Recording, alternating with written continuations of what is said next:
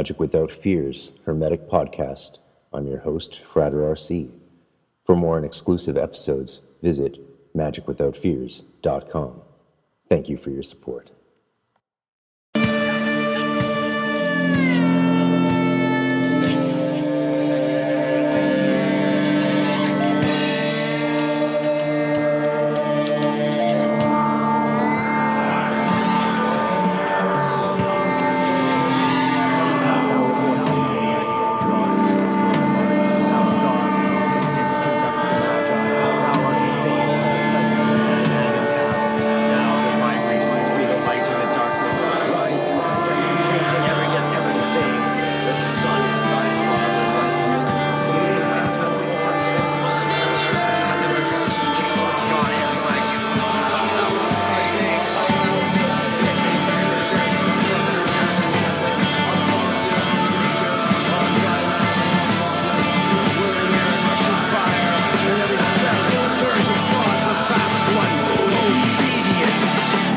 Welcome to Magic Without Fears Hermetic Podcast.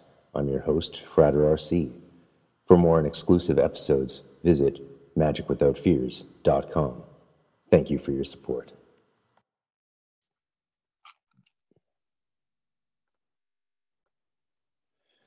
Hello. Welcome back to Magic Without Fears, my friend. Let's see if you manifest from the darkness. Hello. You're here. Yeah. I'm here. Yeah. Can you hear me? Very well. How's it going? Cool. I put headphones in to make it less, less feedbacky theoretically. Wunderbar. We'll see. That We'll see if that works. sounds good. Yeah. I've been told before on the Zoom thing that if you don't have the headphones on, it's all Then the Zoom records my voice coming through your computer and your voice at the same time. Though I don't know how bad it is, but yes, the headphones do sort of help, I'm sure. Right. Although, I'm using these headphones that have been used by someone other than myself prior to me using them, and they're really gross. I got to tell you, it's not nice. This is disgusting. Wow. Anyway, sorry. What a great way to start. You know me, old professionalism all the time. Exactly. Well, that's what I'm famous for. Well, exactly right. Hello. I thought we were going to have a minute before we started recording, but I'm guessing we're recording. Oh, good. No, thank God. I was like, you're not recording me talking about headphones. No, we are recording, but the beginning, people don't act like they're recording, and that's where we really get those Gen Z listeners. They're like, oh shit, is this some real conversation that's unedited? And it's yeah, I guess so. There's the charm. Yeah, I mean, the right headphone is not working at all. Does no, it I don't matter care. though? It's fine. Yeah, who it's cares? Fine. I don't care. You know me, I'm chill. I'm not branding myself as anything right now. I'm just I don't know what I'm doing. We don't need any self-branding now that we're finally in an age where we're not getting physically branded for the things we talk about. There you go. I mean, well, not yet. We'll see. It'll happen. I'm sure the pitchforks are coming sooner or later. How are you? Good. Just made a salmon quesadilla for lunch, so I'm feeling great. Yeah. Oh. Can't beat it. Fish and Mexican. That's yeah. All right. Took my zinc and calcium and magnesium, 5,000 IUs of D3, and feeling chipper and all that stuff. There you go. Plus, I added a bit of spice to my preparations for you with orange turmeric kombucha, and I'm experimenting with it having a little amaretto in it. So, wow, I feel works. It's amazing. It actually makes it. I feel like this is the first time someone's told me that they have created a kombucha cocktail. So really, I feel it's all the rage in the States, I think. Up here, I've been saying to people that down in the States, you guys have kombucha on tap, and they're like, wait, you mean that gross drink? That's what Canadians are. That's their take on kombucha. It's not a big thing up here. It's not. It's not popular at all. That sounds like a California situation. Oh, big time. New Orleans is definitely not on that ish yet. Yeah. we're still deep in the liquor all the time. I've found that the probiotics actually do amazing things for my stomach. So that's, oh, I bet. Yeah. yeah, like, so I drink it a lot, like almost every day, and it really makes a difference. Right on. I love it. I Yeah. love it. I can't do it because I can't do fermented stuff. Yes, It of fucks me up. course. Yeah. But anyway, like, let's We, not make we this want a you gut unfucked. health podcast. Yeah. Unfucked gut, please, in 2021. That's the goal. Yeah. That's the goal. So what's up? What are we're talking about psychism, I gather. Yes. Is that the Yeah, plan? I was thinking we would start by well, I would really, I think one thing that people don't hear much of, or maybe they do and I'm just not paying attention, is the actual development that we go through as we develop our sensitivity. One thing Sure, I love that when I loved seeing it referred to as sensitivity training in the Golden Dawn, because I think that's just such a great way to characterize the entire gamut of what, you know, psychism really does cover. It's us becoming more sensitive. And Rudolf Steiner spoke about this ad nauseum, but he spoke about it in a way that was sometimes very commonly hard to grasp, which is why there was this edification of him as this great psychic and clairvoyant. But I think a lot of his followers didn't actually develop along behind him to be similar, because they felt it was like this special gift that just he and he alone had. But if you read his writings, especially an outline of occult science and his stuff on cognition and knowledge of higher worlds, he's outlining very basic exercises that some of them you see elsewhere in the occult tradition. Right. Well represented in Franz Barden, in the Golden Dawn, and I'm sure Blavatsky talked about stuff like that. Leadbeater certainly does. Not that those are necessarily really great people worth looking up to, but the whole practice of looking up to anyone else, I think, is a fool's errand. I mean, no gods, no masters, right? Like that's the goal. Every man and woman is a star, right? So, yeah, exactly right. So like, I was ranting about this on Instagram Live the other day, which I think you caught a bit of. Yeah, that just was nice. Idea of just not you know. I'm usually not up. No one is perfect. No one has a spotless record. And unfortunately, a lot of the things that we that really shaped the Western esoteric tradition and the Western occult tradition were written by people who were not great people, unfortunately. Yeah.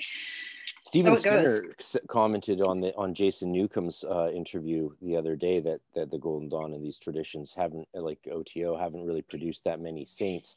So we shouldn't necessarily think too highly of the initiatory success of those systems. And then I immediately, of course, had to comment on my Cyber Guild class, the free public one that I do once a month, that I never really got the impression that initiation was meant to turn you into some kind of saint, because especially if you, I mean, if you look at it like as a human being, you grow up, you're a kid, you do a bunch of stupid stuff, you do trial and error, you make mistakes, you roughhouse too hard and learn how to play effectively with others, you know, win sometimes, let them win other times. You learn how to get along as an adult and eventually put your life together in some way that works, have a job, pay taxes, have a family, and not fuck up the lives of your family and friends too much, right? Totally. Right. But in initiation, it's not like this is a system that we have said, oh, well, that's just so hard to do, have a job and wife and kids and have a healthy, well-balanced life. We haven't said that's so hard to do, we need secret ceremonies, spells, and magic so that some of us can actually make that happen for ourselves. That's not what it was added to human experiences to create. Right. Not, right. Otherwise, it wouldn't take so much time and involve doing like all these crazy things that we do, because none of that stuff is really that conducive to having a standard white picket fence life. Right, for sure. So then the question is, what is it about? Well, it's about digging deeper. It's about ascending to heaven, but then ascending into hell to deal with stuff that a lot of people are never going to face in their regular lives and aren't meant to face. It's something that is for the few, and that's what esotericism is all about. Yeah, 100%. And I think, it's naive to think that going through that process necessarily means that you're going to come out the other side Well, it you know, creates people a like, moral and ethical individual by like regular standards, I guess. I mean, you you know? definitely want to try and be moral, which means following the rules of your society. And Right, sure. but ethics is different. Ethics is purely subjective. Yes. It's something that does develop with your development. For example, let's take doing healing for pay, right? Mm-hmm. So Mm-hmm. a Reiki person can do healing and charge money, as in I've heard some people say there should always be an exchange of some kind, but you can take money and do a Reiki session, and that can be ethically fine. But if you, for example, follow the dictates of the Fama Fraternitatis, the founding document of Rosicrucianism, it's very clear that you will profess to do only one thing, to heal, and that gratis.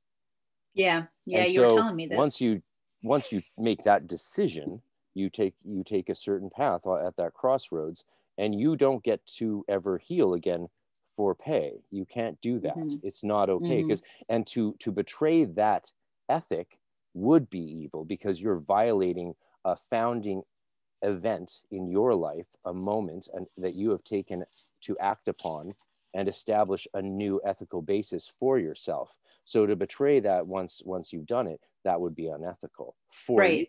But it doesn't Right. have, that doesn't speak at all about another. In fact, if you were to take that ethic then and apply it to other, it would commit what the French ethicist Alain Badiou would call the evil of tyranny. So to extract an ethical guideline that is established in your own subject and to apply it to someone else is the evil of tyranny and overrides their whatever their ethical subjecthood is. Right. Exactly. Exactly.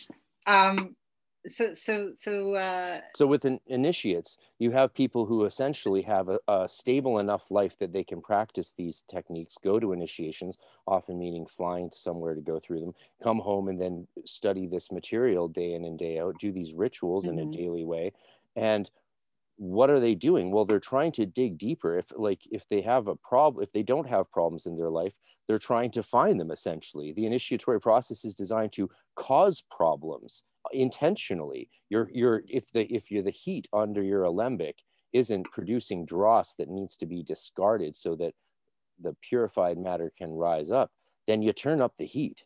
That's the task of the right. zealator in all, which is a term used across many systems. He stokes the athanor and is pumping that air into the fire so that if the person isn't facing challenges and isn't facing their own demons, so to speak, then you need to turn the heat up and find those demons and where they lie and face them, and that's going to fuck anyone up. So as soon as you get good, as soon as you become a better person, your whole task then is to mess yourself up in a way, don't take that literally of course, Right. but like to Well, create more issues. Yeah, I've been telling this to my some of my clients recently because I've been taking on more clients who are doing sort of spiritual work rather than just your general concerns about day-to-day life. And a lot of them are in that space where they're like, well, we've come through to a certain point. You've done that preliminary healing work and that preliminary, I know the popular term right now is shadow work, but the preliminary shadow work. And then they're confused by why they're not feeling transcendentally better. And I'm like, well, that's step 2. You get the foundation underneath you and you surpass that first set of trials, or you clear out that first round of, oh, my phone is ringing, we're just going to ignore that. Pardon me. Put them on, let's see what they have to say. It's probably a spam call. I think it was the hospital, so I'm sure that's had legal in the important States. to say. That's not legal in like most places in Europe or in Canada. Like in Germany, if really? They can't spam you? No, it's super, like in Germany, if you go up to some stranger's door and knock on it and try to sell them something, they'll call the cops and you'll get arrested. Like, what right do you have to and interrupt their day? It's like, why can some person just come to my door and talk to me? They have that is not their right. I live my life. I'm very busy. Like, fuck off. It's that's my attitude. I am very busy. Please don't blow up my phone trying to sell me I don't know, extended car warranty or try and steal my social security number. But anyway, Yeah, off right. topic. What was I ranting about? So now I've lost my, this is the problem with my brain. Now I've lost my train of thought. But yeah, no, that's right. Like you get to the, you get the foundational round of shadow work or healing done. And then I think a lot of people expect that you are instantly sort of elevated to some sort of profound level of ecstasy and happiness. And I'm like, oh, no, like you do this work so that you can continually descend. Like it's not a one-time thing. It's like a cycle of descent and ascent, like over and over and over again. That's the purpose. It's not supposed to be linear. Yeah. I like to think of it in terms of the infinity Ouroboros with yeah, absolutely. And think of it upright, as in the lesser and greater circulations. And yeah, I love that. You want to be constantly in flow. The power of the magician is really contained in the action, the dual action of Hermes, because Hermes at once contains his own being within himself in that hermetically sealed kind of way. Hermes maintains his own integrity while extraterritorially transgressing the limitations of not just his own domains, but the divine, the infernal, Hades, Sheol, or whatever, and interacting in all these different places while maintaining themselves, and constantly is moving around, and also therefore is kind of a trickster, a little bastard sometimes. And that is what we are, sort of, for better or for worse. Couldn't agree more. Yeah. Couldn't agree more. Yeah. So yeah, like what were you saying? Sensitivity training. I like that phrase. I like that way. Yeah. I think it's a better phrase than psychic development. I remember in 3=8 Practicus when they first start really teaching that, or they did back in my day, a lot of top level adepts higher than me actually even think that that those things should be begun even earlier. They are begun in a way laterally through things like the tarot contemplation ritual and meditations and other things, but some of them are outright vocalizing that they think, direct psychic experiments and scrying essentially should be begun in the very beginning and as a neophyte. And I've been convinced. I have been convinced mainly by this one 7=4 adept I talked to a lot, a good buddy who does amazing carving work, and hopefully he'll come on sometime soon. Yeah, he has some strong opinions that will definitely shake up the world, and especially after a couple scotches, which is how we usually talk. I plan to go over to the island he lives on soon and visit him, but he also has access to like versions of like the Abramelin and the Solomonic grimoires that even Skinner has never seen. Oh, wow. And is trying to get from the guy who has them. Like, this is an ongoing thing in the manuscript world. And, I was saying to him, I was like, dude, like how, I don't know why I'm saying this publicly, but people will get upset, but it's like, how do we deal with the fact that the extant manuscripts, like for Solomon of Magic and the Abramelin, are radically incomplete to ones that are extant? We know who has them, and we don't get to see them.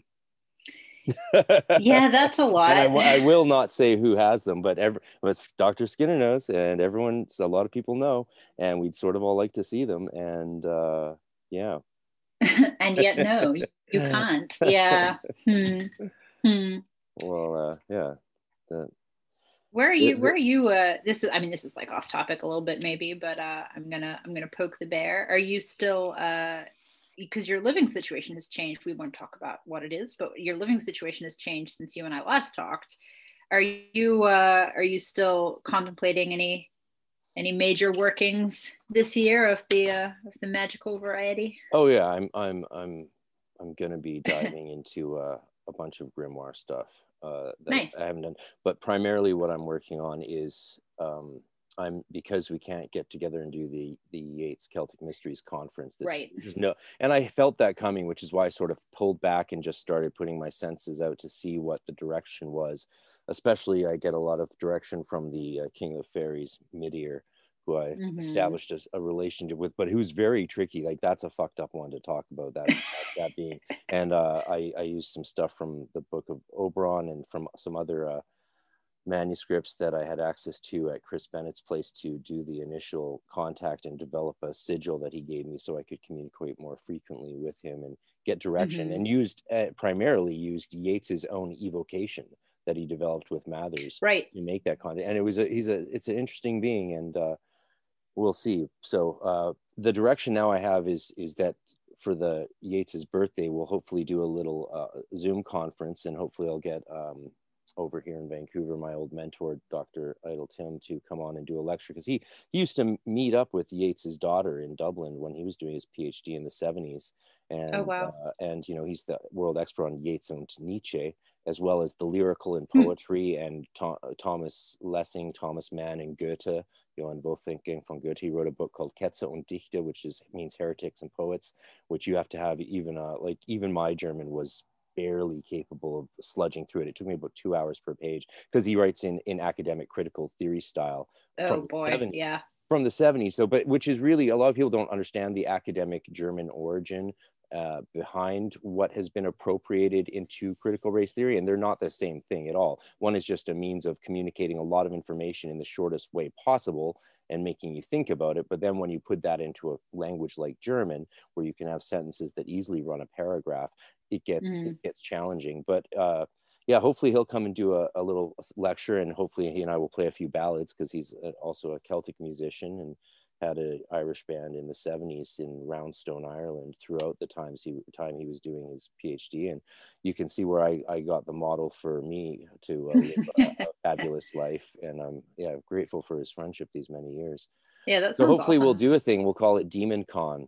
Because, I love that. Because after Demon est Deus inversus, which is the magical motto. And I'm sure that'll attract a few people who'll be like, where's Crowley at? It's like, yo, Crowley's not in the house, brah. Right. Can we talk about the Goetia? No, we can't. Yeah. That's not what this is for. Yeah. Nope. No, I don't think those guys really got too heavy into that stuff. And so what we're going to mainly do to kick off the Celtic Mysteries at his birthday is a self-dedication ceremony that will be modeled from the initiatory materials that Yeats and the other GD Adepti developed. And so that'll be good, and hopefully everyone will enjoy that. And then we'll aim for the big Celtic initiation to kick off the following year on his birthday in June in 2022 at the John Dee and Edward Kelly's Tower in Prague. So we'll probably also fuse it with an Enochian retreat. Oh, cool. So that people can dive into Celtic stuff and Enochian stuff over a 1 week period at the tower where a lot of it happened.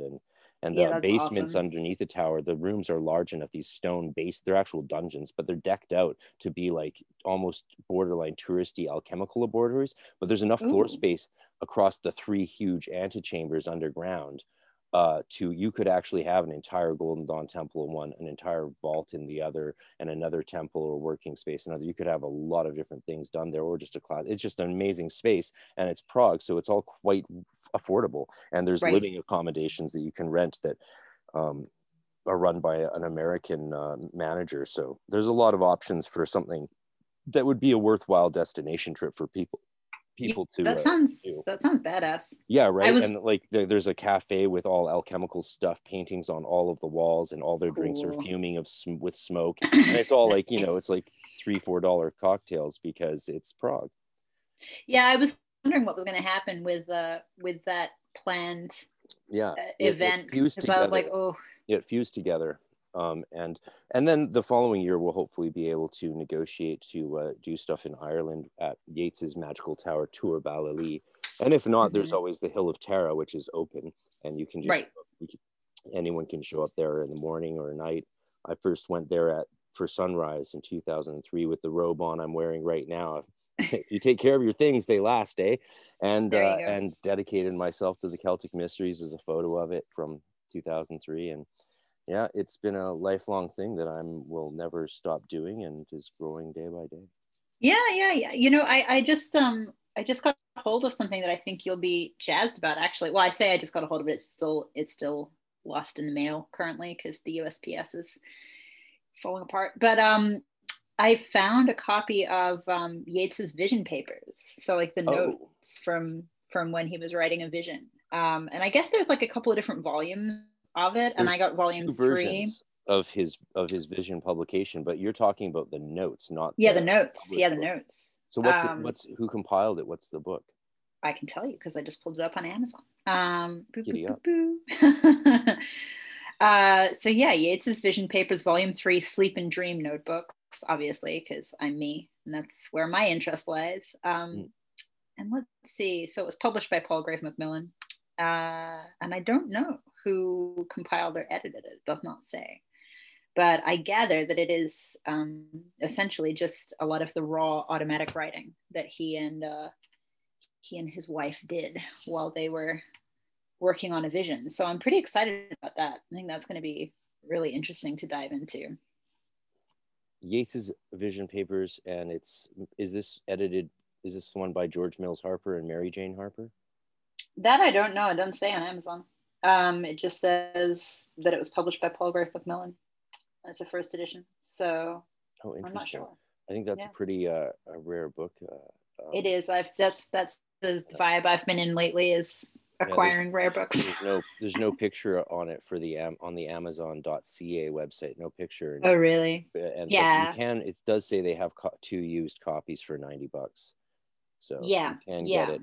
I think those so in the critical edition that I finally got my hands on of the original release, they do actually incorporate that material, and I just have to get the follow-up one. But again, it's a lot of stuff I did study back in the day, and it doesn't interact too much with the Celtic mystery stuff, but I'd like to make it interact more. So that'll be something that I think everyone involved in the Celtic mysteries brings to the table as we develop it over the 5-6 year period of going through all of the initiations together and developing a workable Irish Celtic system. Yeah, it's exciting. Really, it's not just Irish Gaelic, because it will be Scottish and Irish, and the Manx doesn't really play a major role from what I can tell, but those are the Gaelic languages: Irish, Scottish, and Manx. And it's like I've said before, it's such a lovely, a different stream of Celtic mythology from the Brythonic, which is centered around the Welsh, Cornish, and Breton, which is what also John Michael Greer so wonderfully has put together and packaged in a variety of forms for people to use. And the fact that he went the Brythonic route, and I was expecting him to go Gaelic, and that just left that wide open. It's like, okay, it's got to get done. Right, exactly. It's your calling, your life work. It's right there. It's a beautiful, fun thing to do as a magician, for sure. I mean, I in many ways I'd much rather dive into fairy magic, and that's why I talk about Celtic Wicca, fairy Wicca all the time. And people always think I'm joking, but I'm like, no, it's great stuff. Like, the fairies are wonderful and horrifying. Definitely horrifying. I'm not sure about wonderful. It depends how much mushrooms you take. Well, there you go. Yeah, no, that's awesome though. I'm glad that that's still taken over, just taking a slightly different direction than was planned maybe for 2021. I mean, I don't know. I think any of us could have imagined where things were going to be necessarily. I'm supposed to be traveling to the UK in July, and I don't know if that's going to happen.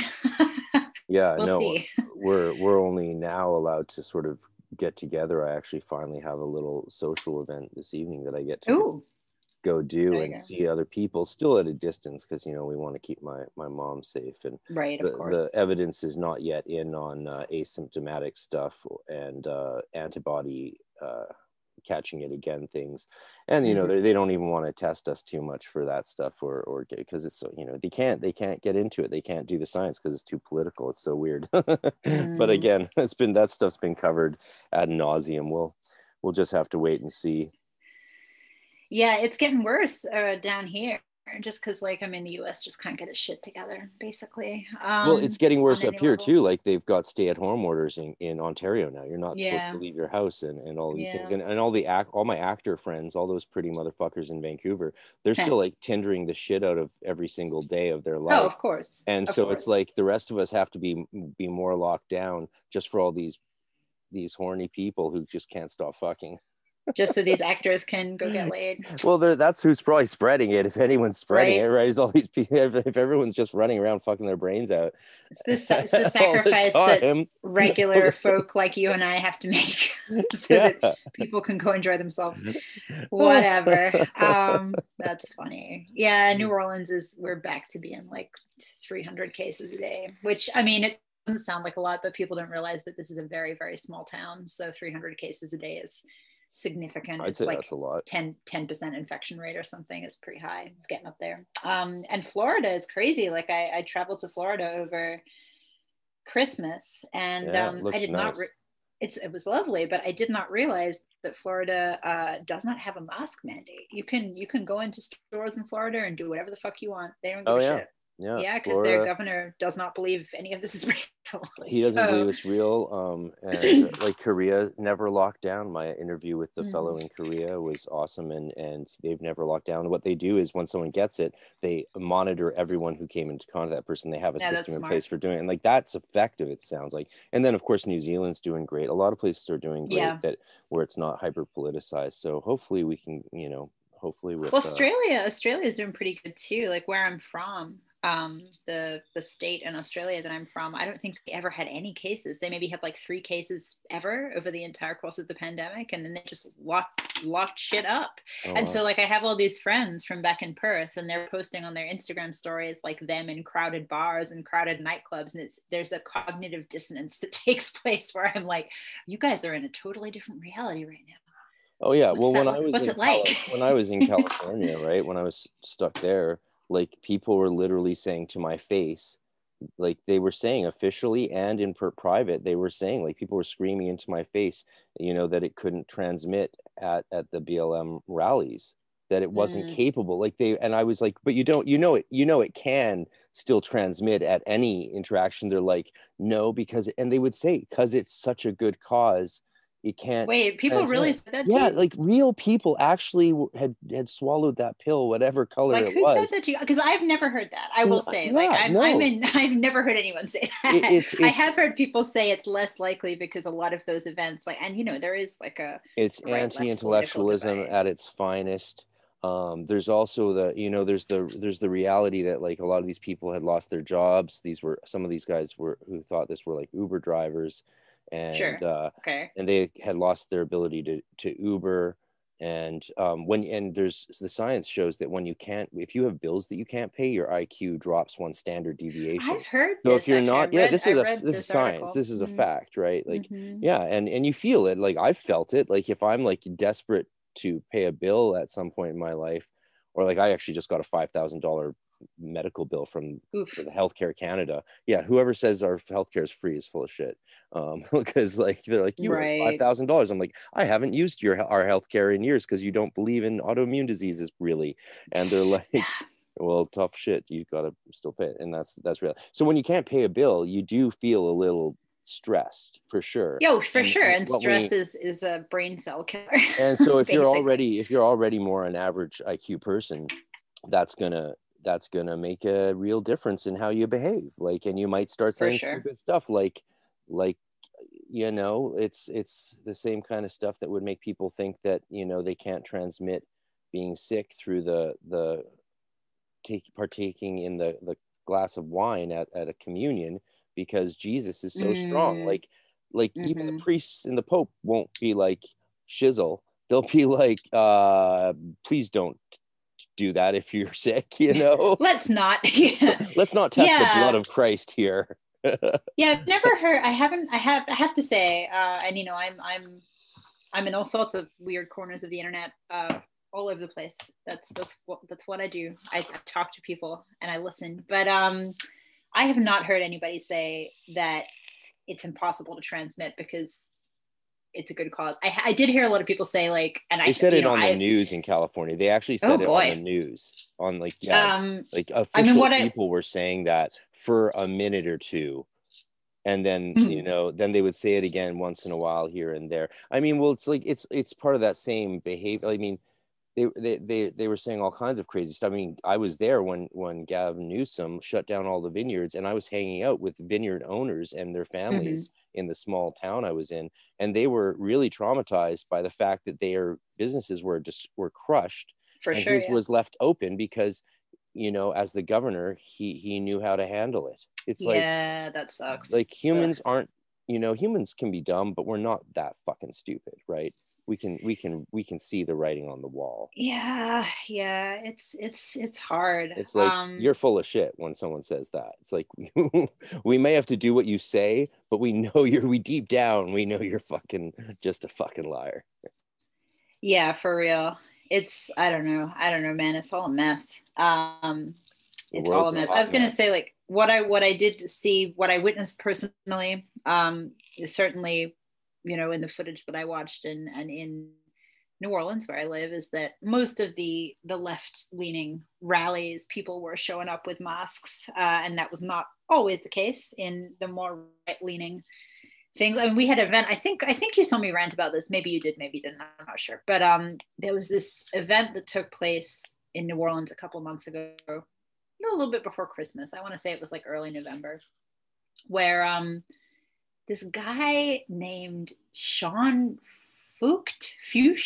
I think it's Fucked, actually. I think you pronounce his last name Fucked, which is there's a town in funny. Austria called fucking Austria, and it's monthly money, it's monthly taxes go primarily to replacing the town sign on the freeway every month.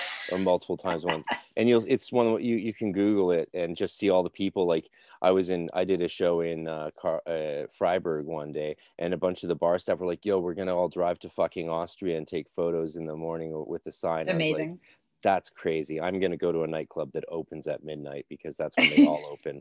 Bye. Yeah. Europe does it right. They start dancing at like 1 or 2 a.m. and dance and leave the club at sunrise. And yeah, that's what it's for. Especially as you get older and you go out less and less. When you do go out, you really want to like. You got to go hard. Yeah, that's the plan. Dance your ass off. Nothing like dancing for 6 hours straight.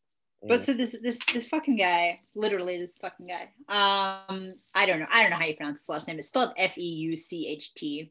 Your mileage may vary on the pronunciation on that, but sounds like he's some guy. Either way you say it. Exactly right. I think he's from California. And he's a well, then he's definitely fooked. Truly, a right-wing political activist and a religious man. I was going to use the word zealot, but zealot. But he came in, he rolled into town and set up this sort of illicit prayer rally / concert in downtown New Orleans. And the mayor had like been warned that he was going to come into town and do this. And she basically, I guess, sent him an email that was like, please don't. And he just like didn't respond to the email, and then he did anyway. And so like it was this weird thing where like he was not granted a permit to like hold this gathering. He came into a public area downtown and held a gathering anyway. Naturally, no one was wearing masks. It was a bunch of people clustered together singing about the Lord, which is fine. I mean, you're entitled to do that. But he's admitted that he basically uses that the sort of smokescreen of the prayer rally to avoid being prosecuted for, flagrantly ignoring city mask mandates and coronavirus precautions. Didn't BLM even incorporate as a church just to continue? Oh, I have no idea. Things? Yeah, they did. They're a church now, and a lot of people. That's one thing I like about. I noticed in Berlin at the center, the head church for the Christian community, which is Rudolf Steiner's Anthroposophical Church, based, for the Waldorf School, and they have a whole church called Christian Community, and it's basically Rosicrucian Hermetic priests. Though it's quite beautifully done. The art, the astral kind of artwork they do in anthroposophy is quite amazing and really similar to how the astral plane has always looked to me, as I experienced the astral plane before I really started researching what anthroposophy was really about. And I was like, oh, that's what Steiner's on about. That's why in Eurythmy we wear these flowing veils. It really replicates the way you feel energy as you're moving through those realms, or even just in ritual. It's that flowing underwater sort of thing, right? Whereas if you they incorporated as a corporation and don't take advantage of the church laws that they could take advantage of, because they don't believe the churches should be free from taxes and exempt from all the same standards that the rest of the world has to live by. And I was like, Right. I was surprised. I was like, wow, you're surprisingly noble to not take advantage of the loopholes churches get and be a corporate church on paper, so that you are held to the same standards as the rest of human life. And that is a very anthroposophical idea. That Totally. that we're not special, that no one's special, and no one should be exempt from the, you know, the consensus of law that The laws of the we try land. to agree to. We try to get along with each other and agree to certain norms and standards of behavior, so that we, you know, can flourish and not live lives of quiet desperation, persecution. Good luck with that. So, I mean, I'm curious, what does sensitivity training in the Golden Dawn look like? For, like, I mean, I assume there's some kind of program to work on that formally. You know, it mostly revolves around exercises and rituals to do with the body of light. But I think I can't really separate out. I got some training from the adepts who were ahead of me and teaching us, but I found that my experiences coming through that indigo child psychical training world from youth onward gave me a lot to work with that they did not touch on. And when I became an adept and started teaching that stuff, it did jump to a whole other level. And that was because I had paid attention to the advice that I'd gotten from psychics my mom took me to, and the rest of the occult world, especially like books like shockingly like Barbara Ann Brennan's Hands of Light and those sort of things. And I was really into crystal healing as a kid, and that was a big thing. I would, you know, use the chakra stones, work with different stones and plants, and sensing their energies, and also testing myself with friends in my Wiccan coven, and ones who even weren't in my little coven. We would test and challenge our sensitivity training, and that is something that I think we should talk about, because I think people are curious about it. Yeah. What's the model? Do you have a model of the aura? Because there's several models for the aura that people work with. And do you have a model of the aura that you sort of subscribe to or have used mainly? I mean, you know what? I guess not in terms of like, I feel like I have my own conception that's been kind of cobbled together from various things. Exactly. And, you know, I think a part of that is that I am in a space with my practice where I'm, and I said this again on a live that I did the other night, like I'm very aware that there's a lot of things that I don't know. Most things, in fact, I would say I don't know most things. And, you know, in a space of absorbing and learning still, and being very cognizant of how much I have left to learn.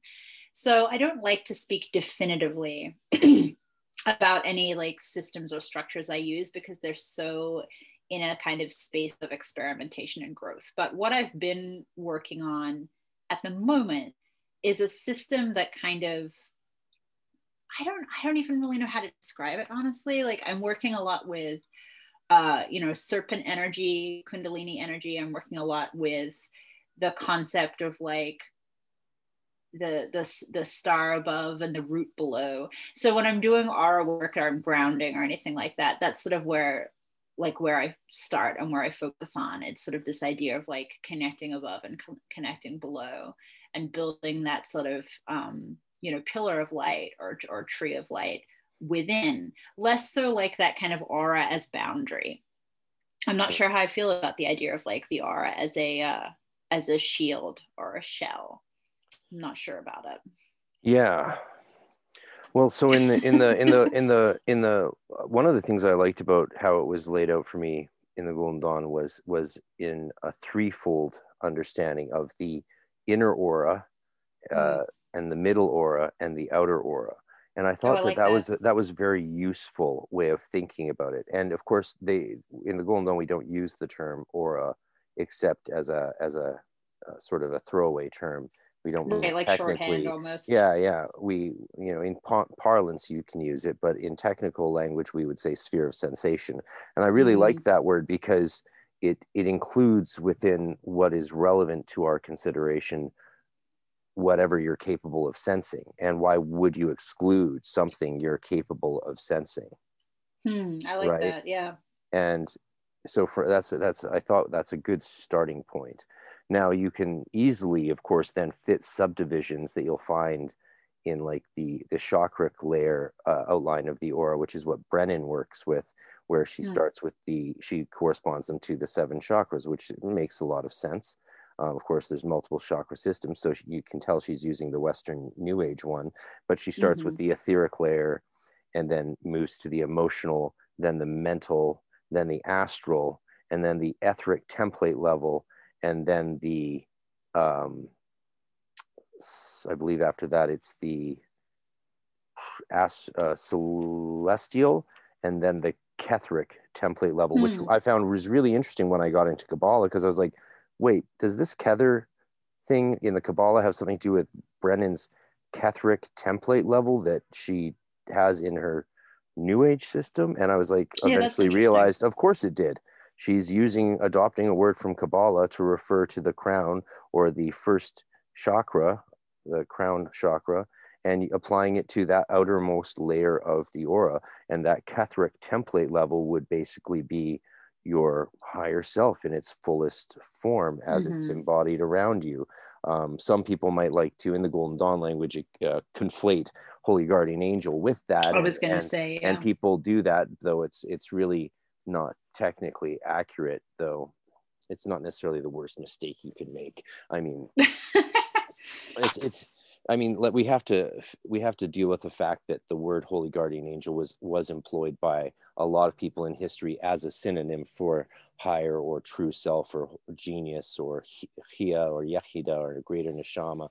We have to contend with the fact that it was, if you're coming across the phrase Holy Guardian Angel and you can tell that's how they're using it as a synonym or a loosely conflated term, well, you can get your panties in a wad, or you can just say that's how they're using it and understand what they mean, and not think, oh, well, but this is some sort of ontological denial of the true essence of the word. No, it's just not how that person is using it there. And, be smart about it and just acknowledge that and move on. No need to get upset about it. Right. No, I tend to agree. These terms are used differently depending on who is using them and in what system and in what way. I think things become metaphor, and that's how I feel about the ways in which I read that term and how it's thrown around, Yes. It becomes a metaphor for something else, and that's fine. I think there's nothing wrong with that. Yeah. So the German that Steiner actually uses, like he says things like Gefühlene Seele, like the feeling soul. He says the word soul for each of these layers of the aura, which I think is very interesting, because he does see it as all just part of your soul. And in that sense, referring to everything that you sense as part of this sphere of sensation is quite helpful. Yeah. I mean, I guess like there's an interesting discussion. I mean, the soul is, in my personal understanding of it, like the soul is the energetic body. Like that's what that is. It's the spirit body, right? So that makes sense to me, like the different layers or parts of the soul, if you will. I think I have trouble though with I like the idea of layers or different centers and the ways that they can sense things differently, but I don't know. I think there's something about that I struggle with, simply because locating things in a specific place, like, the chakra system, I like it, from what I've read. And I'm sure that there's a lot that I haven't read again. But there's something about locating things in space, like within the body, on the body, that I struggle with a tiny bit. And I'm not sure why, but I think it's useful for visualization purposes, but I struggle with it philosophically. Yeah, I guess. Understandably. Yeah, I mean, I think the idea really with the chakra layers of the aura is that the energy that is emitted from the chakra, the sacral chakra, right, around at the base of your spine, the idea is that that energy that center emits doesn't extend more than an inch and a half from around your body. Like that's where that energy is focused and contained, because it's the most immediate or etheric layer of the aura. And then when you move up to the next chakra in your belly, that's your emotional aura, and it extends a little bit further beyond that. And then you get to the mental, and that extends slightly beyond that. And rather than being a confused muddle of colors, it's seen as a gold light, and the etheric is of course just a sort of a electrical blue sort of haze. And that a lot of people see this. Right. People who are strong clairvoyants. I'm not, but I am going to tell you how I got to develop sight, even though it wasn't my forte, and I was given very good advice that was really amazing and true. And then I was about to ask, actually. I was Yeah. about to say, like, do you see auras? What's that like? Yeah. You can dive in anytime. Tell me that story. I'm curious. Yeah. So you get the idea of the auras expanding further and further, depending on which chakra they are. And the crown one, of course, is the divinest. So it interpenetrates them all and extends the farthest, but is also the hardest to see those layers, because it's the subtlest form of the energy. That's the chakra idea. And so in the Golden Dawn, they simplify all of that and just say, look, there's the inner aura, and that would be, of course, include the etheric layer, the mental, and the emotional, and then the mental. And then the middle aura would be just the astral. And so the idea is, in that system, you can't really play with the etheric, emotional, and mental auras too much. They're automatic, and they correspond to those lower chakras, and so they're automatic representations of what's going on in your physiology, right? Like if you're cut, you'll see that in the etheric aura close to the body, because it's representing that most physical layer of yourself. And you might see reactions in the emotional colors beyond it, and then the mental beyond that. And of course, in spiritual healing, you want to look for where that stops. You want to look for where that stops, because you might see, oh, I've cut my finger. I can see this tear in the etheric, and I can see a reaction in the emotional, but I'm not seeing any effect in the mental layer, which means it's not really perturbing me. So then you have a sense of what you can work with directly if you're doing direct energy work on that specific thing, right? Interesting. Yeah, it is. But the astral aura is then, in this system of thought, the most controllable, because it does extend beyond the etheric, emotional, and mental. And it is sort of controlled by the mental. So it's like your control over your thoughts and your emotions does impact your ability to extend that astral body more and more. And to the point that it can actually, of course, as we know, become detached and move throughout time and space. I mean, that's what essentially, in theory, allows psychism to function, is your control of your astral body, and then the cleanliness of the connection by which that energy and those readings are transmitted through your mental and emotional. It's why you want to sort of be somewhat clear, or have self-knowledge to enough extent, that when those transmissions of the astral body come down through the subtler layers of the mental and emotional, you don't want to get caught up with in a misreading of just sensing your own disturbed energy. You want it to be as clean and as clear state as possible. Totally. And that's where there's a good question for you as a professional psychic. Like, how important do you find it to be your mental and emotional state before you do a reading? Is it something you can just bypass by virtue of some sort of spiritual power or authority, or just some helper spirit or fairy that lets you achieve that mystical knowing or gnosis of a thing a person's asking about? Or does that sort of clarity and purity have an impact on the accuracy of your reading? I think that's a really good question. We're getting into it, eh? Yeah, I like it. It is a great question. I think that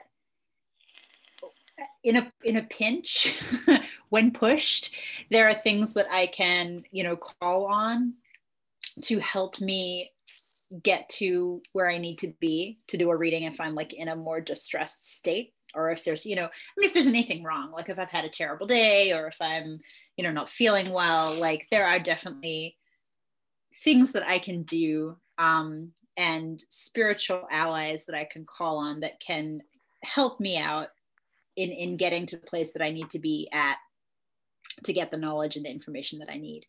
But it's not ideal. And I do tend to find that it's not as clean, and not as, like, the connection is just never as good, it tends to feel more forced, and a lot more stressful, and much more of a strain. Like, it's kind of like, I guess it's like, I don't know, doing a full day's labor in the garden when you're feeling 110%, you've had a great night's sleep, and you didn't drink the night before, vs like going out and doing that if you're hungover and got 2 hours sleep and have a cold coming on or whatever.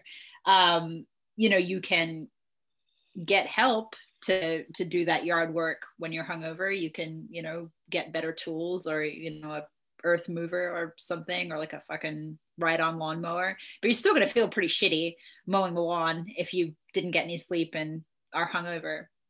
So like, that's kind of how I feel about it. Like, I can, if I need to, do a reading in a state of duress, emotional imbalance, but it's not really ideal. And so like, that's hard because I work, a lot. I do a lot of readings, and I'm a human. So I have days where things are not going great in my personal life, and I'm stressed, and I have, feelings about things. And there have definitely been times where I've had to sort of message a client and say, look, this is no longer going to be a great day to do this. We can, if you really need to, if this is important for you to get this reading at this specific time for whatever reason, we can push ahead. But I need you to know that it's not necessarily going to be the best, cleanest reading. It might be, a little bit more tricky to make that connection. So that's been my experience. And I feel fortunate that I do now have a practice where I have, spiritual foundations in place that if I absolutely need to, I can work in a state of greater duress. And I mean, apart from anything else, it's also just nice to know that you have that support there if you're not feeling great. Like, it's nice to know that I can call on that support if I'm feeling garbage and blocked and stressed out and upset. It's very comforting to know that I have things in place that can buffer me and soothe me through that experience. But sometimes you just want to hide under a blanket and not deal with that shit, really. Mm-hmm. Yeah. I don't know if that's a good answer, but that's the answer. So yeah, so it's something that we all sense, is that the purity or the cleanliness of our spheres really impacts our ability to clearly receive what we're getting. And that's like, the idea isn't that you have to struggle to achieve communications from your higher self or the higher levels of your soul. The idea really has always been that it's always there, always talking. Spirits are chitter chattering, jibber jabbering nonstop. Absolutely. Right? The only question is, what are you receiving? Are you open to receiving it? So when it comes to talking about receiving transmissions or knowledge in conversation with, say, your true will or your higher self, that's the most subtle layer of your body trying to get through all these other denser layers into your consciousness. And if they're muddled up, it's going to get lost in transmission, or you might misinterpret it quite radically, and start reading something else that's there in your sphere, especially with like the etheric template level, where you have sort of the karmic model of your soul in this life, which is where the astrological elements would come into play. Because of course, well, and your celestial body, it's conditioned by your celestial body, and and that third eye aura that would come out from that third eye chakra. And to go beyond that, even, of course, you're getting into that causal highest level, seventh layer of the aura, or the outer, or the true self, as mystics like even Thomas Merton refer to it. And if you want to get those clearest transmissions, it's good to even take care of your physical body. The first advice I was given by this famous psychic was stop drinking carbonated beverages. Really? Eat more fruit. That's funny. And so I gave That's up. funny. I was 13 at the time, and I gave up carbonated beverages the next day and pretty much stayed off them primarily for a long time. You know, I would dip into that darkly splendid world here and there at the odd Dungeons and Dragons game or something like that. But I also I didn't drink booze at all during that my teenage years. So I was pretty clean and pure when it came to that stuff anyway. But it did definitely make a difference in my ability to sense energy, because I was working with feeling. I could definitely feel the energy around crystals and plants and things like that. Right. And I found I could move and manipulate them. And I would test myself quite rigorously. Me and my friends who would do these experiments day in and day out together, we would do even simple things like, you know, put down a plain white piece of paper or cloth and put a crystal on it.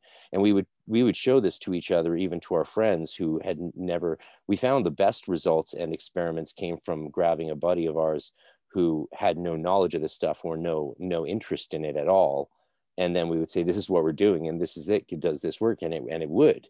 Right. Mm-hmm. So we'd be like, can you feel that? They're like, oh my God, what the fuck? No, don't take it away. What? It's like, yeah, you're sensing that crystal on that white silk cloth with your hand above it. You're sensing it. And then we would have them close their eyes and we would move it somewhere else on the cloth. And we would, we'd give them the they knew how big the problem was, and they'd move their hand and try and sense where it had been moved to. And they would like increasingly well, more over and over and over. I remember the first time I had a buddy do it to me. He moved it off the cloth, and it was really frustrating because I was like, I can't sense it.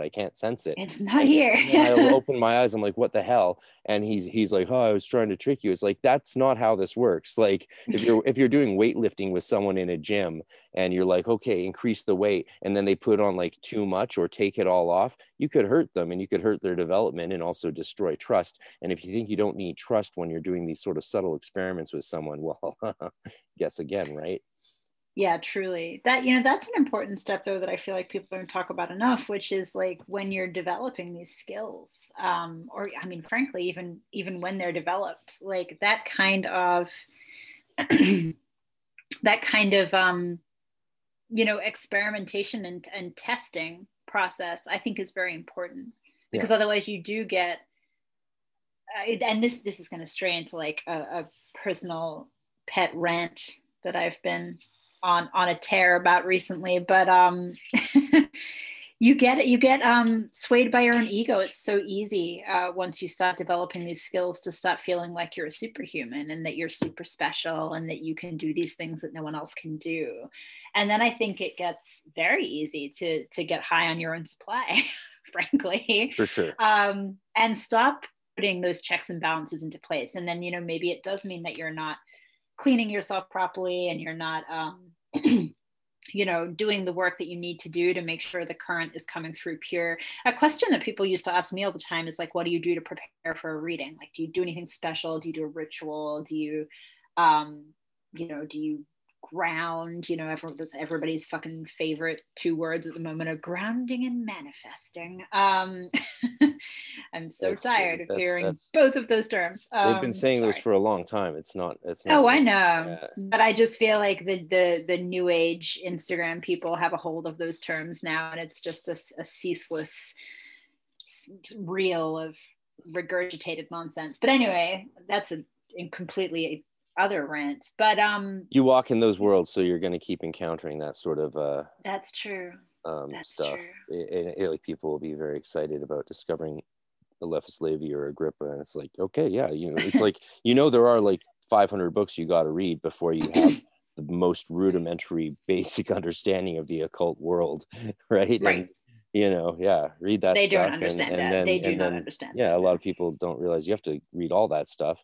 And then you start then you work with it, and then you hit a wall, and then you find people to help guide you through those walls. And then you start looking at that stuff again. And it's a constant adventure. It is. So much fun. That should be the purpose. But, you know, really all you need to be a witch or an occultist is you just need some jars and some incense, and then you're good. Actually, you're fine. Maybe some crystals. Anyway, rants. But people would ask me, what do you do? And like, I don't really, I mean, my answer would be, well, I don't really do anything special. Like, before I start a reading for a client, I don't, like, you know, sequester myself away for 30 minutes and like go through any kind of elaborate process. But in a sense, that's kind of a lie. Like, I do things.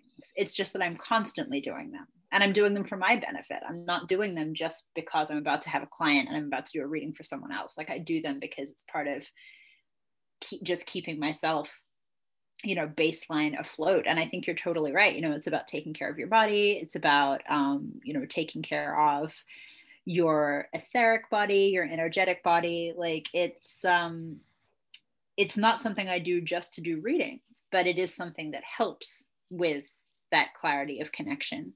And, you know, quitting drinking was a big part of that, because somehow, God knows fucking how, but somehow I managed to muddle through many, many years of giving readings hungover. And it's not a fun experience for anybody. Steiner actually Steiner lectured on what he observed clairvoyantly on the effects on the aura directly of the use of different drugs, from cannabis to heroin to cocaine to opium and so on. He actually looked at that stuff a lot, and we had a art teacher in grade 11 who gave us the spiel on what he observed, and how it, you know, how it would cause there to be a separation between, say, the emotional body and the mental body, for sure. Yeah. or this or that and the other thing. A lot of different stuff he did. I think one of the very interesting parts of the development I experienced was I couldn't see stuff, and I was very frustrated by this, especially when I was like 12, 13, 14, because I was hoping and expecting to be able to see something with my physical eyes. And so the advice I got was that people usually have a primary sense, and it's usually either feeling or seeing. Yes. More rare is smelling, tasting, and hearing. But what she said was so valuable to me is, she said, you need to stop trying to see when it's not your primary sense. She's like, if you're a clairsentient, fundamentally focus on that, and the stronger you develop that muscle, the other ones will develop in synchronicity with that primary trait. So always only focus on, only train your primary sense, and the others develop with that. And when she said that, I was like, okay. And I took it very seriously, and I started doing exercises all day and night to develop my feeling even stronger. And I would do that. Even the basic exercise Brennan would give is very effective, where you just rub your hands together quickly, create a bit of friction so you can really energize your sensitivity, and put your hands as closely together, palms out, as you can, and just feel that etheric aura between your hands. It's very rich and very solid. It's a definite, but as you get your hands a bit further, it becomes a bit lighter at about an inch to 2 inches of separation. You can really, if you practice that enough, you'll start to feel that dividing line where it gets lighter and looser, like your hands are less magnetized, and then you're in your emotional sphere, and then move it further still, and you can feel that borderline. It becomes a totally different energy when you're entering into the mental aura, and then further out into the astral, which is a very amorphous kind of vibe. And as I did those practices all the time to develop that sensitivity, one day I was just then in class in grade 10, and I'll never forget it, but all of a sudden I was just looking at the teacher and the blackboard, which was a great background, and I saw like light all around his body, and I was like, oh, what the fuck? Oh wow, that's what so cool. The fuck is that? And I just like that really threw me for a loop, and that was rough. Actually, it became so intense that it was very hard to focus on physical objects for a while after I had that breakthrough. Like everything I looked, because it took a while to actually control it and be able to turn it off, because that's all I was seeing was just light around everything. And that's still, like, these days it's long since become under control. And sometimes it'll be like, oh yeah, maybe I'll look, and all of a sudden I'll look, and it's like all of a sudden everything becomes bright to my vision, and it's like very distracting, but that's what I can do, and anyone can do that. That's Steiner's main point, is this is just a natural feature. It's why he taught about 12 senses instead of 5 in his curriculums, you Right. know, and corresponded with the zodiacal signs, of course, and all of these things. And that's where he got into a bit of trouble, people thinking he was just totally off his rocker. But he's like, no, I'm talking about spirituality here, not science. And they're like, there's no such difference. If spirituality is real, then it lines up with science. Otherwise, it's done not real. And it's like, but this is, of course, in a time when they didn't even have any glimmer of what was to come with quantum physics and all of that. Oh, for sure. Yeah. You know, he also disproved what Newton saw in the prism, using prisms and light, because Newton said you couldn't see this certain thing. And then Steiner was like, went to the scientific community. He's like, look, you never looked because you were going on what you were told. Look. And he shocked a conference and they're like, oh shit, you do see what Newton said you couldn't see. And now science has discovered what he was sort of pointing to, which is dark matter. Yeah, took a clairvoyant to indicate it before, but he didn't do it scientifically, so people just wrote him off. And now it's like so the most popular thing in the scientific world is our attempts to perceive dark matter. Yeah, for sure. That's fascinating. I'm going to have to read more into that because that is very interesting. Very interesting. Yeah, so it's interesting. One of the things me and my friends worked a lot with was the primary colors and creating what has become quite de rigueur in New Ageism now, which is just like energy balls. I mean, Qigong's been doing it for a long time, but spiritualism for a long time. But you can create those balls of light in your hand, and the real worthwhile exercise is trying to feel or see them in your partner's hand and sense them right. And what we did notice was they're always slightly, the sensation, especially in feeling, and I had to find a friend who was also primary feeling.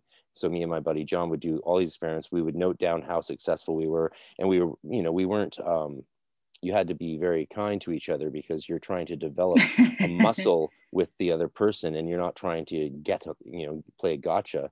That's not right at all. You can't take that. You can actually mess your mind up and your ability to interpret these subtle energies quite a bit if you play those games. You don't want to play these games. You want to have a very open, honest sharing with each other about what you're experiencing.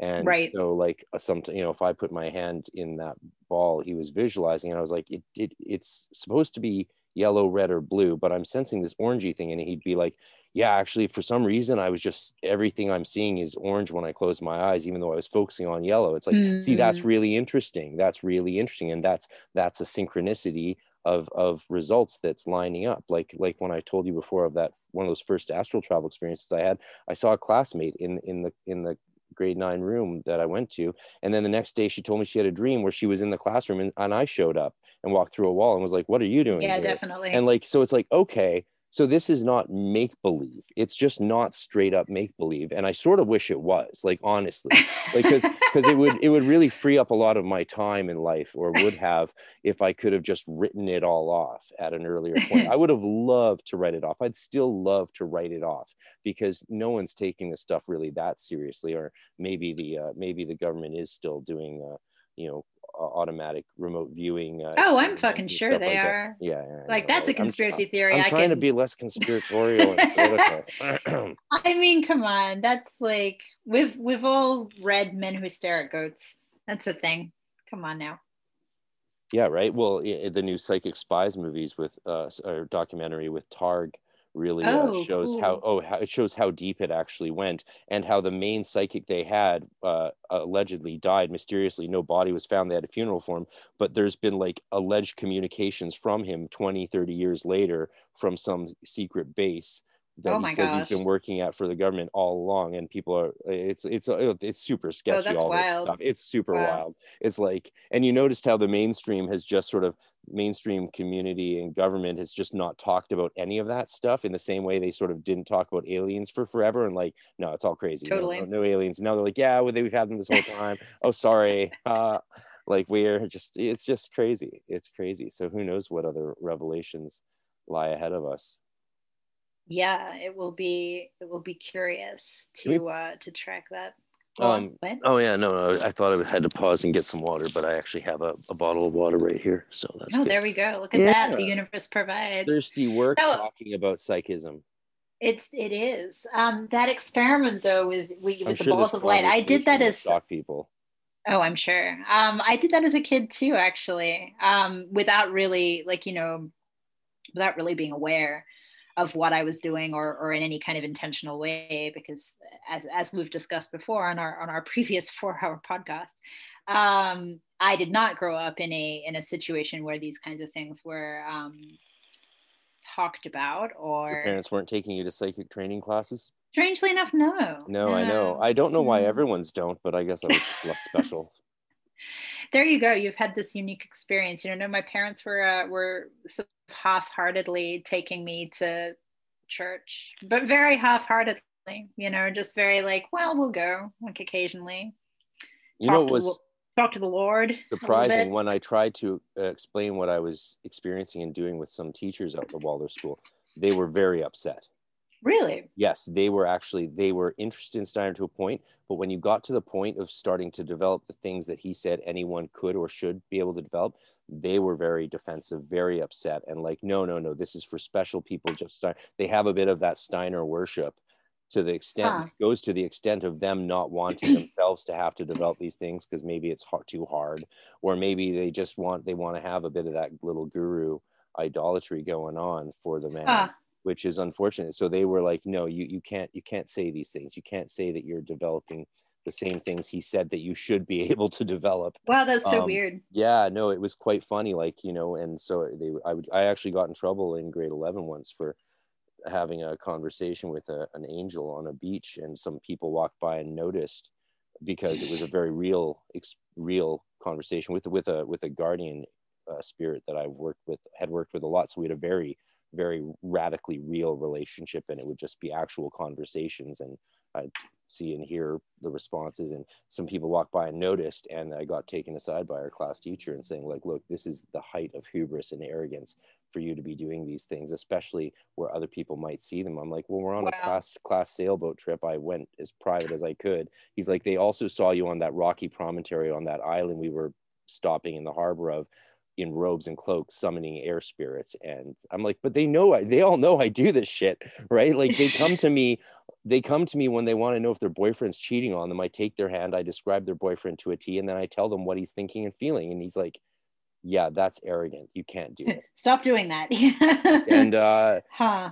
yeah, that was that was a challenging thing to experience with that teacher and mentor of mine. I started then working with a different teacher in the school for the next couple of years, Dr. Idle Tim, who was, because it was open to the more Golden Dawn stuff, and realized that I was getting into some serious shit where the other teachers were more worried and cautious and scared for me for what I might unravel. But at the same time, they couldn't deny that since I had joined the Golden Dawn, I'd gone from a straight F student to breaking nonstop academic records every class. So they didn't know what to do with me in a certain sense. And by the end of high school, they were just sort of mostly standoffish, except for the one of them who had no chip on his shoulder, with the PhD and scholar, who was just thought I was the best thing that had ever come along. Right. He was like, wonderful, wonderful. He wasn't threatened by me, but a lot of the other teachers were. The students weren't, shockingly. They just thought it was fucking awesome. Like, Tommy Chong's son was like, yeah, man, I don't know how you do this shit, but it's fucking awesome, man. I'd be like, I'm thanks, into it. Jabron. Yeah. Thanks, Jabron.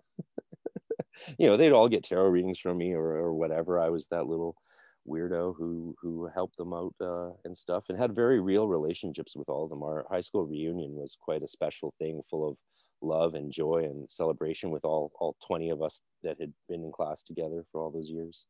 Oh, I love that. When was that? We When did was our the 10-year reunion? high school reunion in 3 years ago, so it was 16 years Hmm. later. But as we like to joke, that's Waldorf math for you.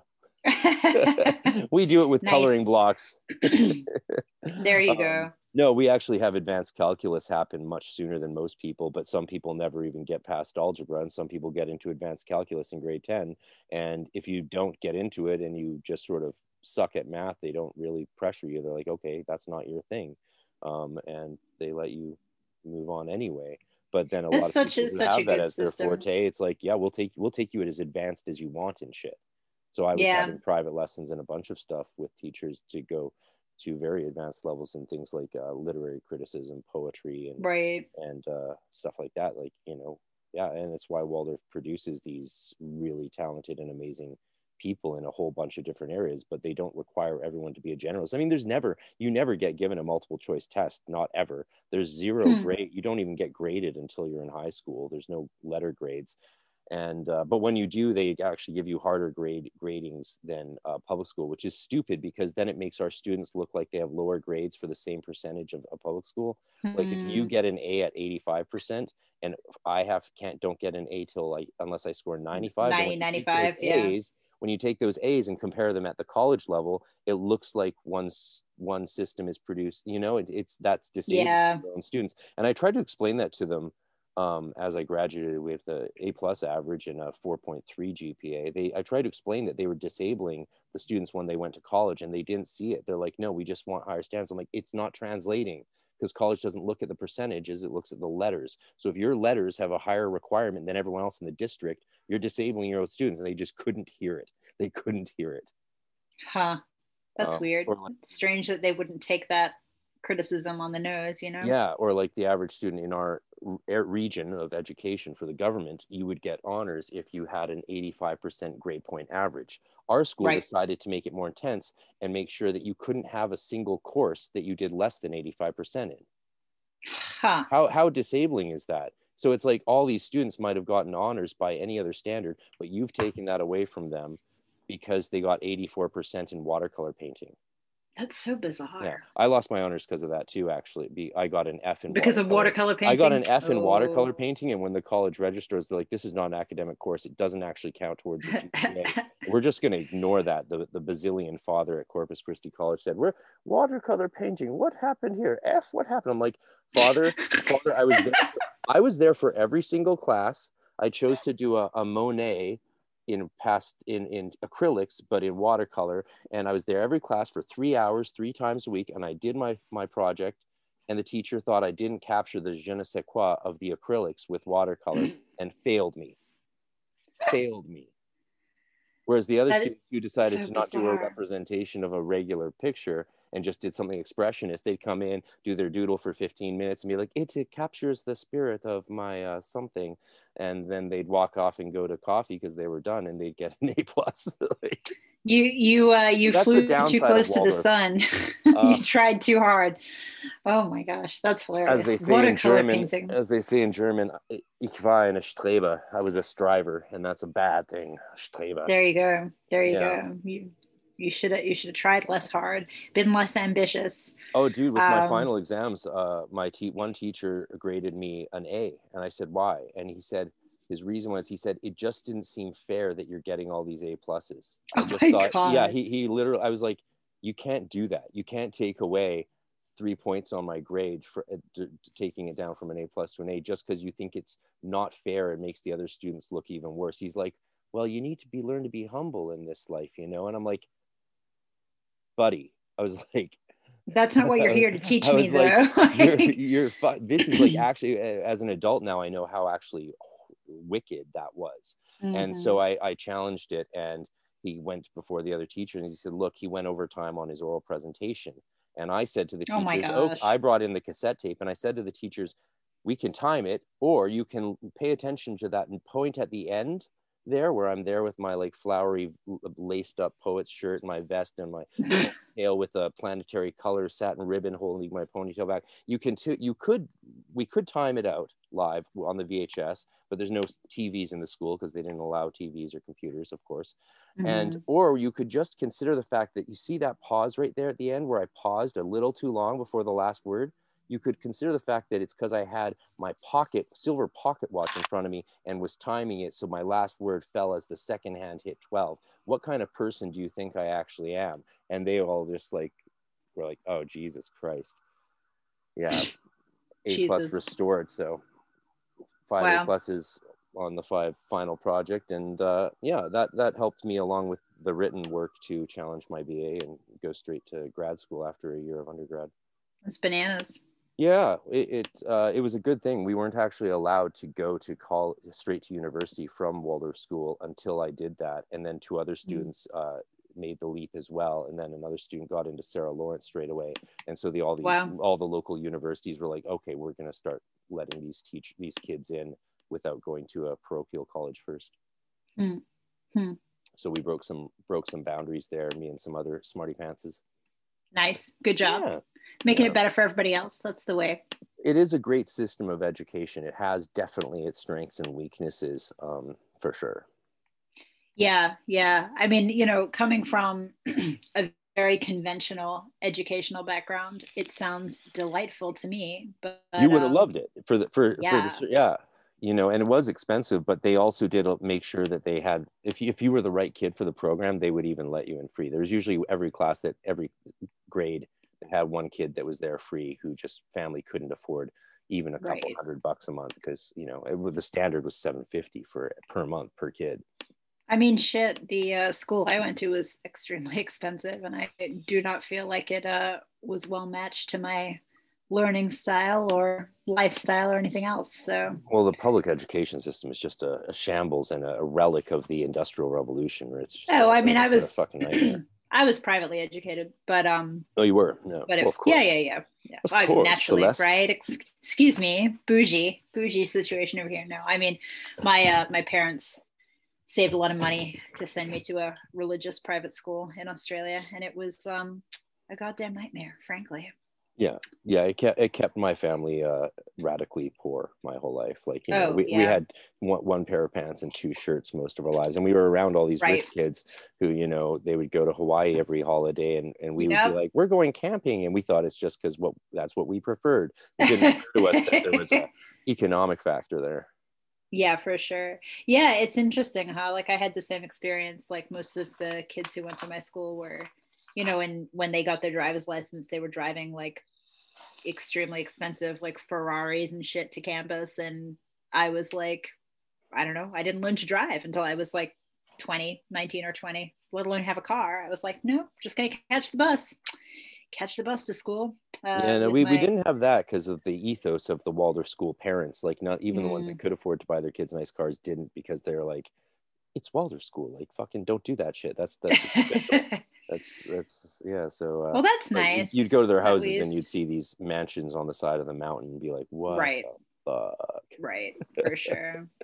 And so, you know, some of us kids figured out the solution to that, which is to start putting on more student-led events. Like, I did plays. We did 3-4 Yeats plays every single year, and we charged the parents $50 each. And if you want a copy of the play that we wrote, or we do poetry readings, and we'd all recite poetry and do songs and charge them up the wazoo, and sell like manuscript copies of our printed work for $75, or raffle off watercolor paintings for $150, and we'd pocket the money and put it towards epic class trips. Acrylic paintings pretending to be watercolor paintings. Exactly. We knew what was going on. We knew how to have fun with it, but it was really good to be in such a beautiful environment, and so artsy and inspiring, and it was fun. You know, most kids are still just getting drunk and stoned all the time and fucking their brains out. That's what most high school kids do, and our school is no exception to that.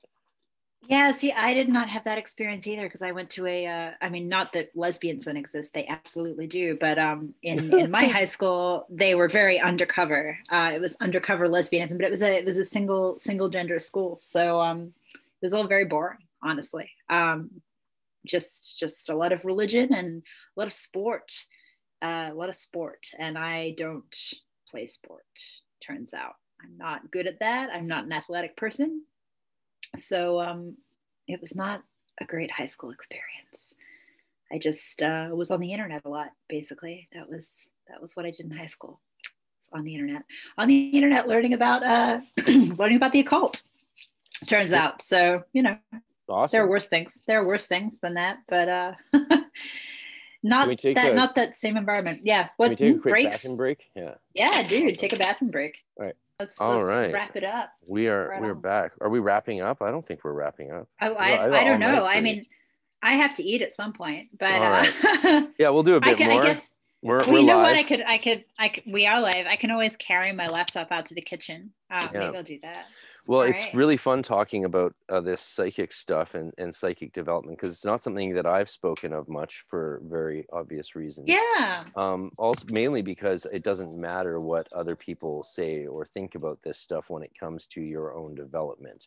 Totally. Like with my teachers in Waldorf school poo-pooing what I was experiencing, even though it was their own guru that they put this stuff in my head in that's hilarious. his books, right? Like I realized, and fortunately I found the Golden Dawn in a community of people where I could actually develop talk about it and talk about it. Yeah. And I hear other people's stories. That's what's great about the internet right now, or this Teilhard de Chardinian noosphere of consciousness that circles the globe that we all connect over, is that we're hearing each other's stories. And I'm talking to different people every day, and I'm doing like very lengthy sessions with personal students. I did a long session last night, and we're looking at self-initiation models, and, awesome. and we're going to run certain experiments, and we're going to eventually in a few years reveal the results of those experiments. And I think this stuff is worth working with and testing, because you know, a lot of it is real and works. I mean,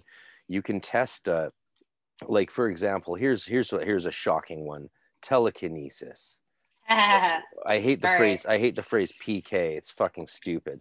But, I love it. But if it reminds me of like ridiculous animes from like, yeah, but I don't know. You know, it doesn't matter. It doesn't matter. All that matters is, can you set up a little station for testing, which is, there's various models of stations. And I used to teach it at Temple Tahuti in a very specific way that outraged a lot of people in the temples across the world and magical community, because they're like, well, probably because they couldn't teach it themselves or didn't understand the parameters that could allow you to have enough moderate success to continue to develop.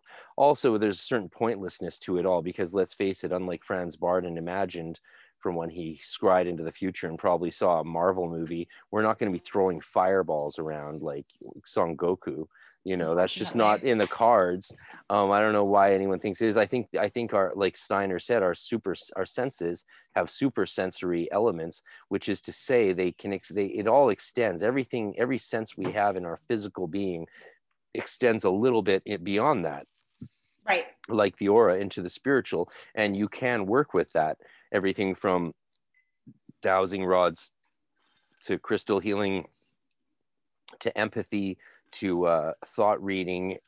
It's all there, but it's at such a minor level. While you may be able to move a magnetic dowsing rod, or while you may be able to cause a piece of paper to spin at the head of a needle, you're not going to lift a car, or an X-wing. You're not going to Luke Skywalker this stuff. It's unfortunately, but it's kind of like what people say, right? When they're getting a reading, often is they'll say, well, can you read my mind? And I always struggle to answer that question. I was on a podcast a little while ago, a couple of months ago, like I've been sidestepping into the world of paranormal investigation, which is a whole different set of people. Many of them quite charming, but I've been, they interviewed me on this like paranormal Louisiana podcast. And one of the questions they asked me was like, can you read minds? And it's such a difficult question to answer, because like, yes and no. Like, that's not, you like, what do you mean by that? Like, do you mean, can I sit in front of you and like tell you down to the absolute like last detail, the intricacies of everything that you're thinking? You can't probably tell me everything you're fucking thinking right now. Like, your brain is big and there's a lot going on in there. Now, if you focus your energy on something specific, like a color or a shape or a number between 1 and 10, can I potentially pull that out? Yes. Like, I've done that before. It's possible.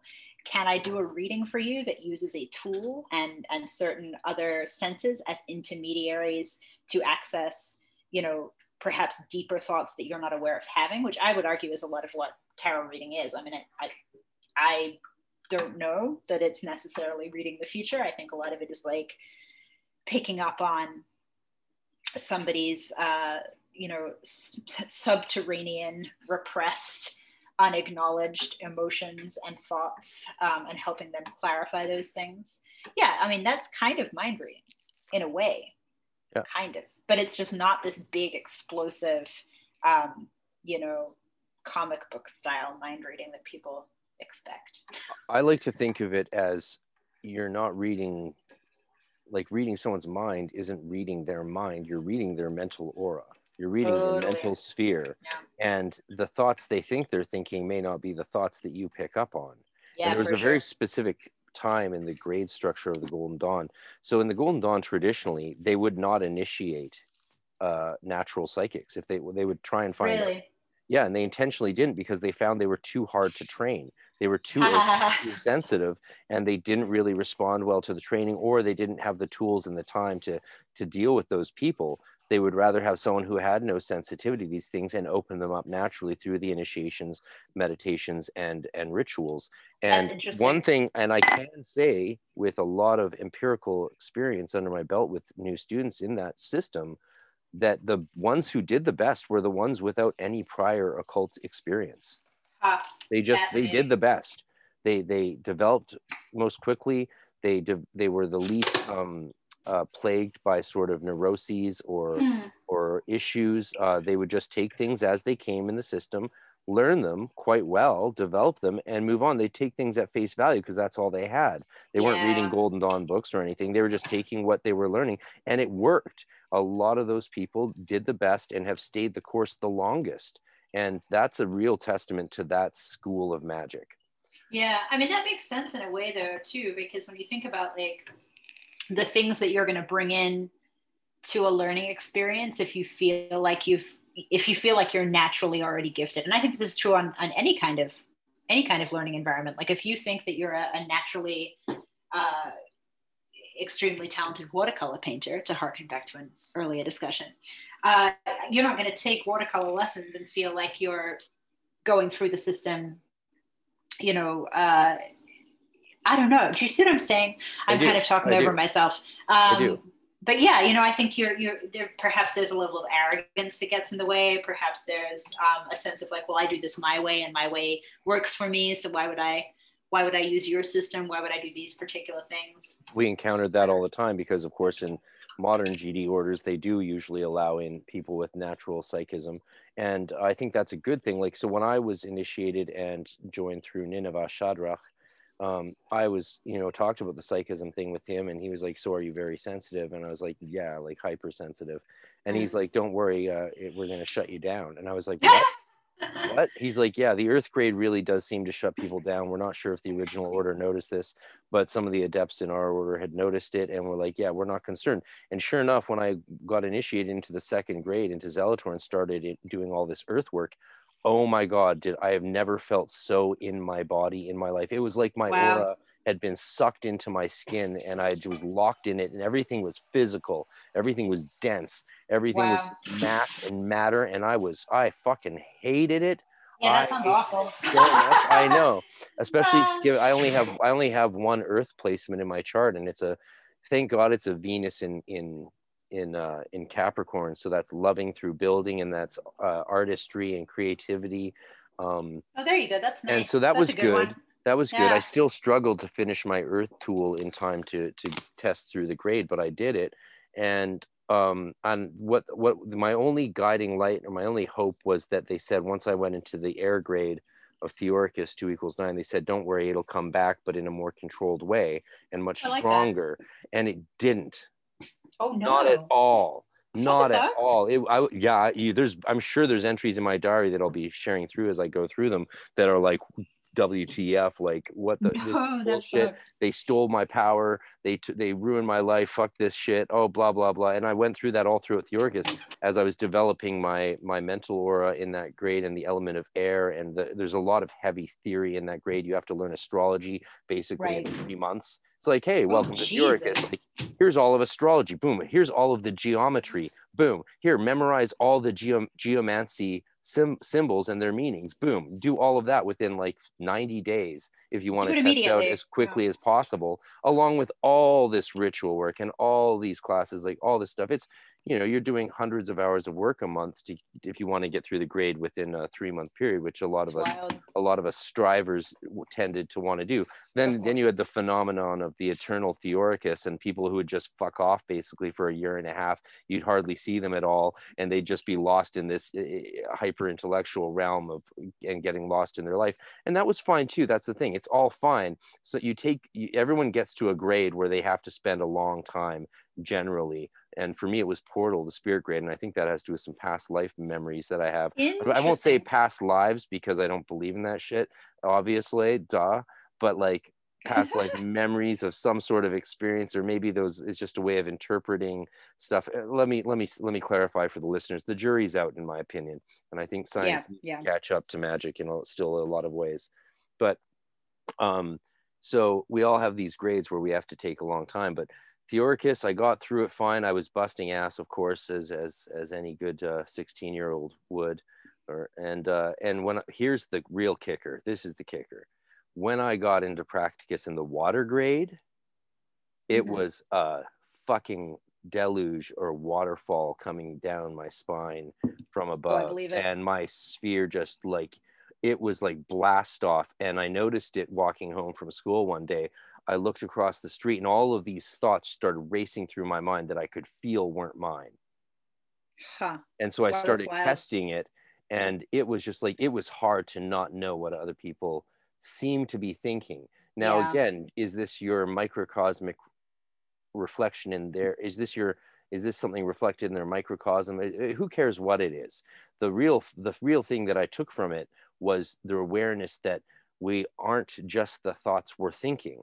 So when you're accessing those subtle bodies of golden thought, you are accessing stuff that people might not know. And that's where I think your experiences as a psychic come to real value in maybe sensing out, or maybe we can dialogically between us right now sort of sense out what it's like on an experiential level to try and pinpoint and hone in on what you're actually sensing.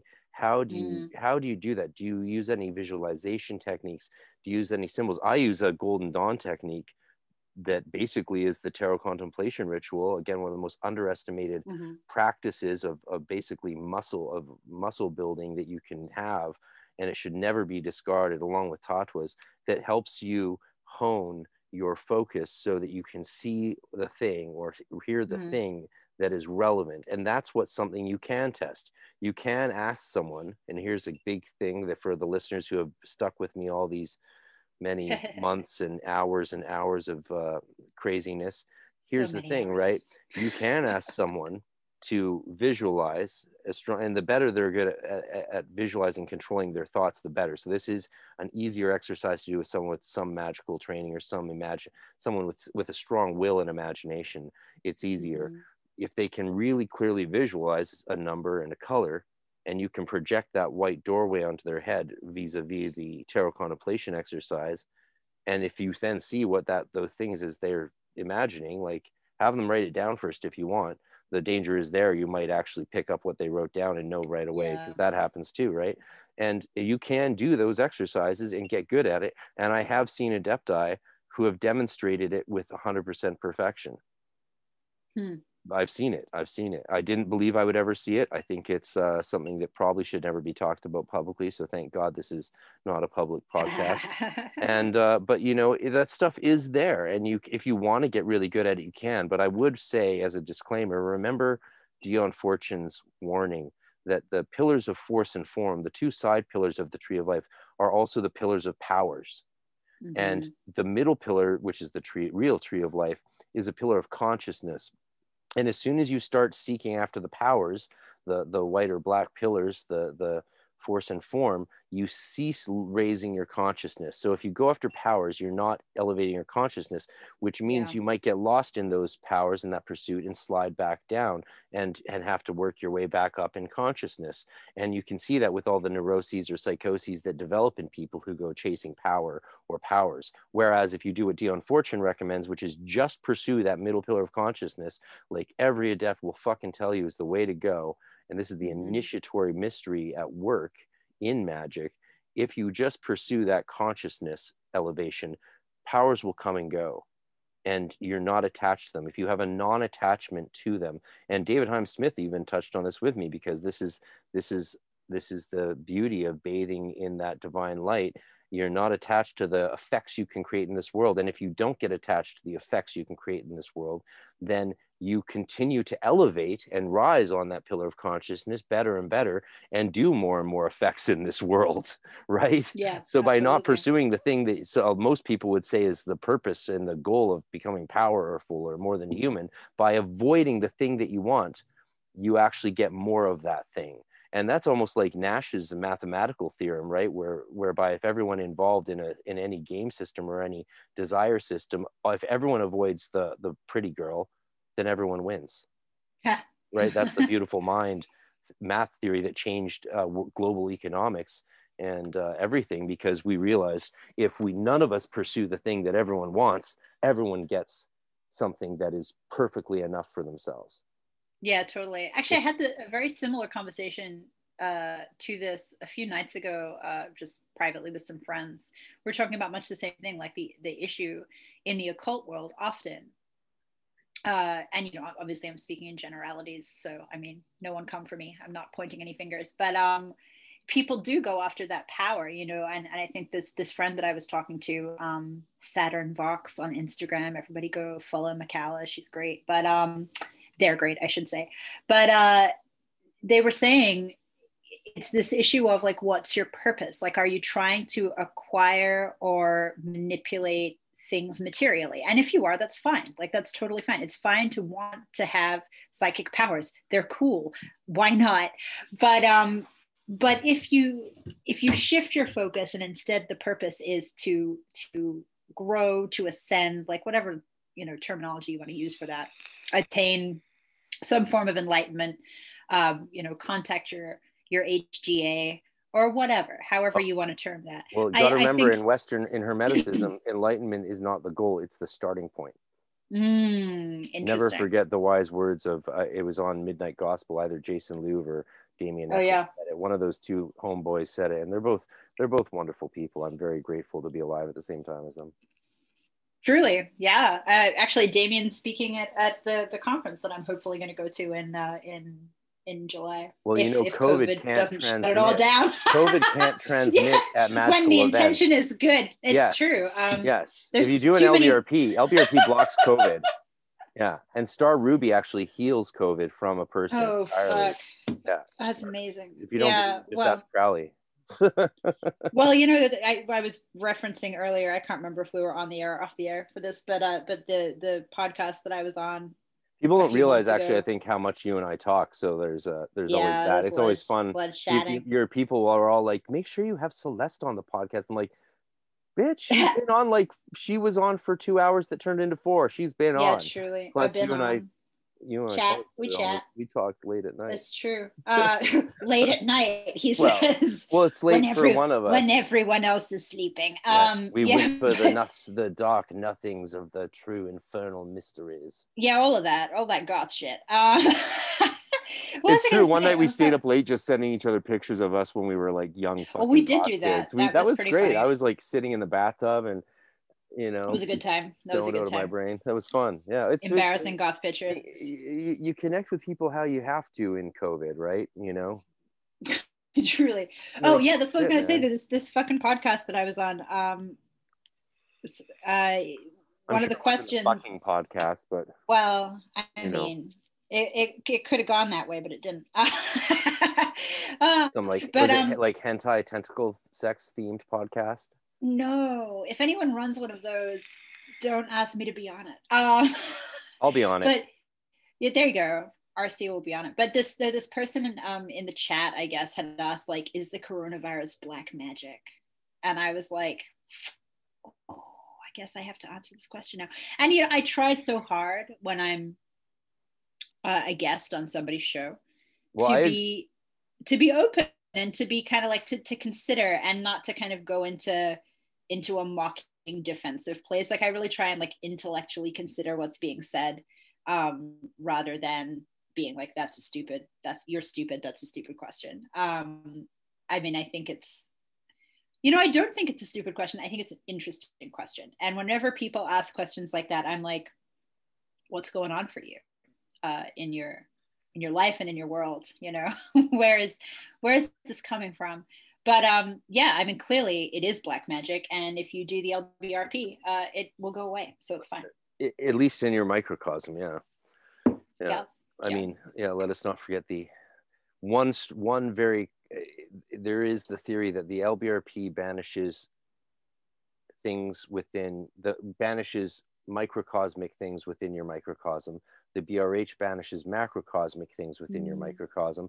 The Supreme Banishing Ritual Pentagram, the SBRP, banishes macrocosmic things within your macrocosm, and the SBRH banishes macrocosm.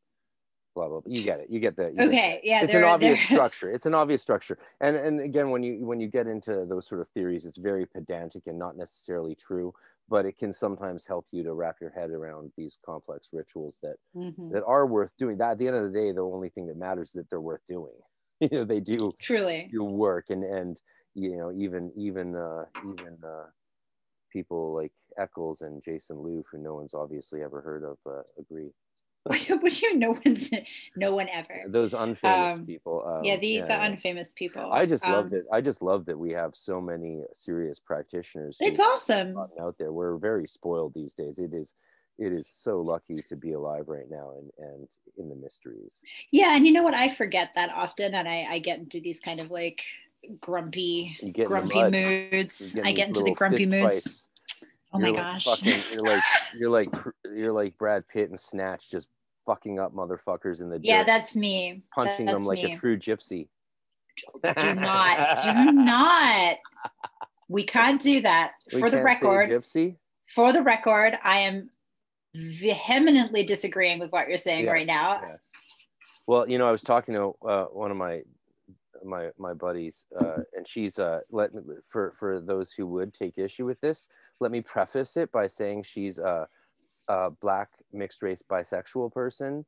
So she's got some, as Joe Rogan would say, some coins she gets some coins to work with that the rest of us don't have as soon as she identifies herself, right? Yeah, it's like that's what he said. He was like, if you say this at the beginning of your dialogue, it's like saying, hey, I have these chits that I get to play that you don't have. Right, I get these coins. It's like, oh, right. You're going down a road. Unhealthy dialogue. Yeah. Well, when I told her about the debate with the Romani and Gypsy people, and you know what she said? She said, I didn't realize that Gypsy was a pejorative term. A lot of people don't know. You didn't realize that, and that's where the phrase "to gyp someone" comes. And like, this is we're talking about this for posterity. There's no words I won't say. I just won't necessarily use them, right? There's a difference between saying a word and using a word. I mean, you can still read Huckleberry Finn. Just don't fucking use those words, because then you're a fucking asshole. Then you are a piece of shit if you actually use them. But when so when it comes, but here is something bad. She was like, as a bisexual Black mixed race person, she was like, really? Well, I always thought that gypsy was a word that you would use because those people, culturally they tend to Jew people down. Oh my God. She did not say that. That's terrible. I burst out laughing. I'm like, you can't fucking say that. Like, she's like, Jew down? I'm like, no, you can't say that. Oh my God. That's horrible. She's like, why? Oh, that's terrible. And she's like, oh, I never thought about that. But you see, a lot of people, they don't actually know that. So you gotta tell them and be like, increase sensitivity. Right. But like, you can't be one of these people who's canceling and burning everyone at the stake, because if you were, Pete will come for you eventually. And I've said this before. True. Here, let me counterbalance the crazy shit I just said by saying, yeah, I know. I just like totally made a few people laugh and a few people cringe and cancel me in horror. But let me flip the script on those people who are outraged right now. Okay. I bet those people use the phrase Old fucking Testament, not fucking, but they say Old Testament. Old Testament. That's fucking just as fucked up, to call one whole group of people's religious scripture the old book and imply that the new book is good. A lot of these same people use the phrase the Dark Ages. That's just as pejorative against what was actually a golden age. The Middle Ages was a golden age. Totally. Dark Ages was a term come up with by the reformers to slander a whole period of people who were doing amazing things in art and language and scholarship, and to slag them as being unenlightened prior to Martin Luther and Calvin. So let's take it even further. What about all those people out there wearing rosaries who aren't ordained Catholics? Like I have a rosary in my hand right now that I'm fiddling with. If you put that around your neck, you're flipping the bird to the entire tradition that came up with it, and spitting in the face of every ordained person who has attained the level of charism to don it as a priest. So you can't cherry pick outrage. Let me I'm gonna get my words in now, because I feel like I must. You know, my take on this is, there is just generally a lot of ignorance, and I think like the slur used for Romani people is a really good example. A lot of people just don't know that is considered a slur. It's people have a lot of ignorance around that, and there's all sorts of reasons that one might be ignorant about anything, right? Like I'm ignorant about shitloads of things. We've covered this already in this podcast episode. I am putting my hand up and saying I am very ignorant a lot of the time about many things. But I encounter this with clients I work with, and with, you know, people in my wider spiritual circle, because I talk to people from all sorts of different backgrounds and all sorts of different generations. And, you know, I have friends and clients who are in their 60s and 70s, and those people are not necessarily on the pulse of what the newest what's trendy slur or thing is. And I'm not at all saying that the slur for Romani people is new. We're going off in another direction. But there are things that are now considered to be slurs by like the younger generation that weren't even when I was a teenager. Like on a live stream the other night, I used the example of you know, within the LGBT community, when I was young, do I have to say that now? When I was young, I feel like I'm still young, but I think that's a song. You know, but you know, queer was the word that people used to be super inclusive. Like queer was the inclusive term. That's still the word in Vancouver. Like a lot of my gay friends call me queer, but not gay. Right. And you know, like that's, should I get outraged at my gay friends? Should I beat them or throw a Molotov at them because they've called me queer but not gay, whatever that means? I don't even know. Right. Well, I mean, and I've done acting, and as a result, I've kissed a few guys. Therefore queer. But this is the thing. This is the thing. Do you have a problem with the kissing of the guys in those plays or whatever? I'm like, no, it's not really. No, it's a play. It's whatever. Queer. And I'm like, you're okay. I'm like, that's cool. I don't give a shit what. Sure, okay, that the label's fine. Like, yeah, whatever. But like, I guess my point is, like, you know, I still think of that as the inclusive term. Like most people that I hang out with, people in my community who are around my same age, like people I would say from like 20 to 40 or 50, consider that to be a fine word. But I have friends who have children who are in their like, you know, preteens or early teens, and they're all on the internet talking to each other and forming these little sort of, you know, figuring out who they are and figuring out their identities. And a lot of these younger people are saying, you know what, we don't like queer. It's not a word we want to use anymore. It's offensive. It's a slur. And then you find these younger people talking to people who have been in the LGBT community for decades who are like, what? Like, you're telling me it's a slur now, but we've been doing this for a fucking minute. Like, I don't know. It's hard. And so I guess what I'm saying is, you know, people do have, there's two issues at play. And one is that words and terms change meaning. And I think that we can just agree. I think we can agree with that from a linguistic standpoint, I would hope. Fact. But also that, you know, people sometimes just don't know. And, you know, harm is not necessarily intended. It's just that if you don't know something, you may put your foot in your mouth occasionally. And the way to come at someone if they have said or done something offensive, in my opinion, is to always assume, I mean, I try to always give somebody the benefit of the doubt. Like, I don't assume as much as possible that someone is intentionally trying to be a dick, just because my life is nicer when I don't assume that everyone's trying to be a dick. My life is smoother for me and for everyone around me. You know, if I'm just like, maybe this person actually is trying to be genuine and like a good person. It doesn't hurt to give someone the benefit of the doubt here and there. No. And, you know, then you can have a conversation. And like, I have had conversations with friends of mine, you know, friends from older generations where I've said, you know, like, oh, you know, you're saying this or you're doing this. And like, my understanding from my perspective is that that's like not a super cool thing to say. And some people are upset by that for these reasons. And then we can have a conversation about it. And, you know, the person I'm talking to might still be like, well, that's stupid and I don't agree with you. And that's fine. and you know, obviously there's always exceptions to this argument. Like we probably should not dive down this particular rhetorical rabbit hole, but you know, to What, me the you and me? exceptions to, yeah, I mean, we Dude, you and I can, maybe not on air, I don't know, it's but magic. It's magic without fears, not magic without there tears. It's magic there with you go. tears. This is With magic with tears but tears, no with fears. no fears. So we're gonna make you cry, some of you bitches, Oh but my that's god. what being But fearless don't be is all afraid of it about. though. Oh my For he god. or she who trembles at the flames and the floods and the shadows of the night has no part of divine light.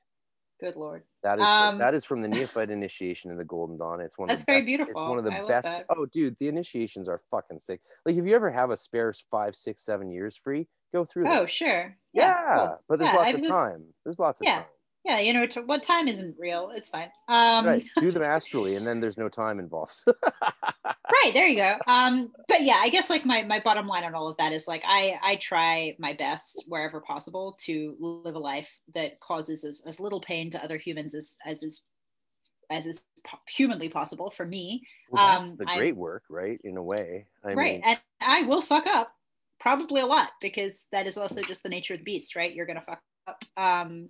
And sometimes, as you and I were saying off air, harm is caused, and there isn't a whole lot you can do about it because it's just a mismatch in people's, you know, perception vs intention, and you can't control that always. But for the most part, I try and live my life causing as little harm as I can to anyone. So anytime that I say something that is out of line, people are absolutely welcome to tell me that it was out of line, but I will also really, reserve the right. you invite that? I don't invite that. If you think I've said something out of line, go fuck yourself. I don't care. No, I do invite it because I'm, but only, you know, with the caveat that like only if we can actually have a conversation about it. Like if you're going to come at me and just be like, you said this fucked up thing and fuck you and you're a terrible person. I mean, okay, if it makes you feel better to do that, I guess you can, but we're not going to get anywhere much if that's how it's going to go. But if you We've want to had come at me different and say, life hey, experiences, I guess. Like, you've never been, you haven't been through like half a dozen circle boot stompings with people calling you a faggot and plastic patty motherfucker, which I've been through so many times. Groups true. of people just beating me nearly to death while calling me these horrible things, especially Ugh. plastic patty. Like, I had I don't even know what that means. What does that mean? Plastic patty means fake Irish person. And they there's this movement within Irish people. It's a very small but insidious movement to prevent any non-Irish born, Ireland born people from playing Irish music. And they usually only whip those cards out when you're succeeding at gigs that they aren't succeeding at. Of course. It's because they don't actually sing in Gaelga in Irish, where they don't play all these rare instruments, and they're not as good as you, so they don't get the gigs, but they wait for you afterwards to boot stomp you into the hospital. Yeah, and that's been happening to me nonstop for 15 years, and I'm sure it will.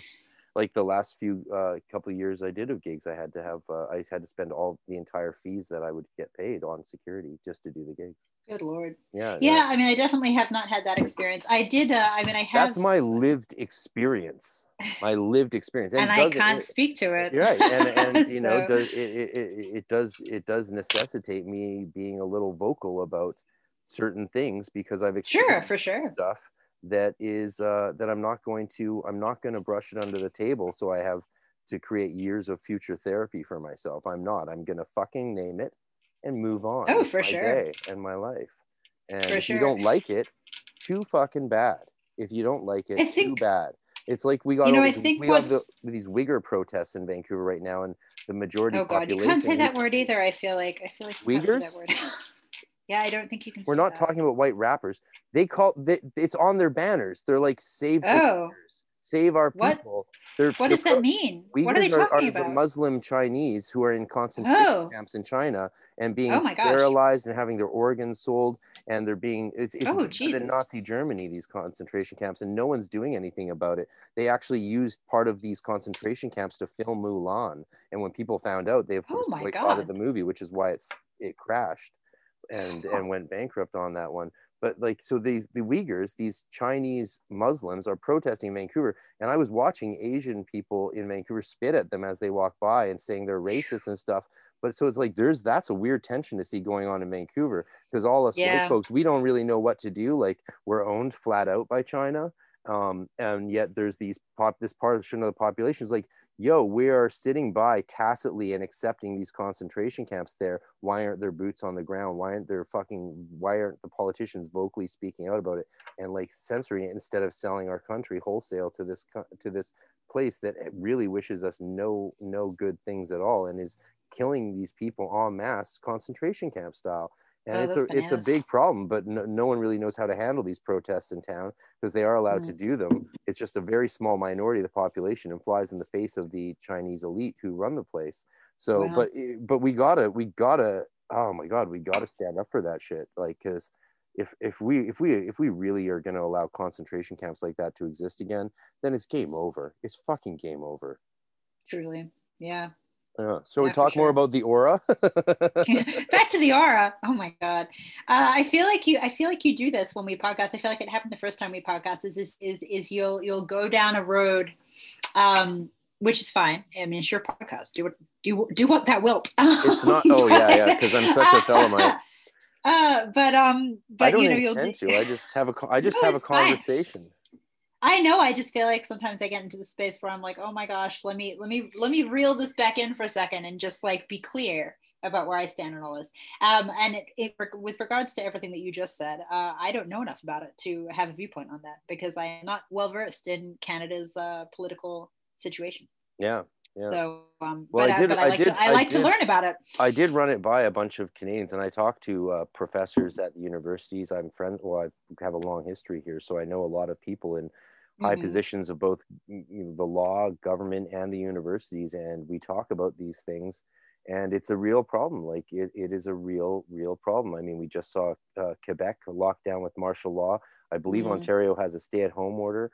And we are not a country that has free speech. If you misgender someone here, you can go to jail or you get locked up and fined. I mean, we don't have that. At the same time, we're Canadians, so like you don't see any brouhaha on the street at all. Everyone's like, whatever each other's doing, you might look at them and glare at them. Like, the people who are wearing masks in their cars alone glare at me on the street when I walk down the street alone, nowhere near anyone without a mask. They glare at me, but I glare at them back. I'm just like, okay, I think you're stupid. They think I'm dangerous, but we don't say anything because we're Canadian. Yeah, it would be. It's like sort of because we don't have that sort of right to free speech. We have a charter of rights and freedoms that I was talking about with a buddy and a student last night. But because we don't have that same sense of entitlement to our rights, which we really don't, as a result, we tend to treat each other a bit better. That's one of the reasons we don't have a level of violence or gun deaths, because it's like, okay, look, if we don't just sort of give each other passes and agree to disagree, then our quality of life's not going to be very good. Let's face it. Right. So we have to just kind of like find a middle ground here somehow, or just ignore them. Like if you don't like ignore each other. You don't like what someone says, fucking ignore them. Like, that's very British to just to be like, let's just not. I think what you're saying is wrong, sir, but I'm late for tea, so ta-da. Goodbye. Yeah, ta-ra. As yeah, pretty much, right? I have to go home and eat spotted dick with my wife.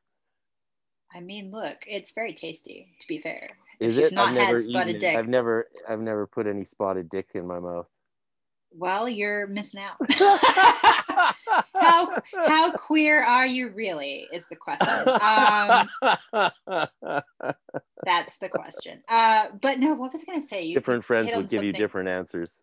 Truly, I'm sure. Depends on whether or not they've acted with me, I guess. Oh my God. You hit on something interesting there for a second, but you also, as you always do, you wiggled around a little bit on the rhetorical scale, so I'm trying to remember where we were at. I like to think of myself as hermetically extraterritorial and there you go. Transgressively liminal. Well, very nice. Love it. Oh my God, no, I can't remember what I was saying. I think I was just gonna say I was gonna relate a anecdote, which is that I am, I wear a mask pretty much everywhere I go because I, for a start, am immune compromised, as you are, I believe. Yeah, and we and still so, wear them in stores everywhere we right. go, in public areas of the building. It's just like, but when you sit down at a table with 6 other people at the Well, bar, yeah, you're then allowed to you take them take it off, off, right? Because you're which is the eating and crazy drinking, part which about is it. bananas. Because Yeah, that's where it's going to get transmitted, is when you're eating and drinking, truly. lapping with 6 people who you're not allowed to talk to 10 feet apart on the street, but you are allowed to get drunk with them in a bar. And that's where this and politics intersects. Yeah. But that's where we can't really say much more because the jury's out. But this was going to be my funny anecdote. So I'm really good, honestly. I'm really, really good about always having a mask on me.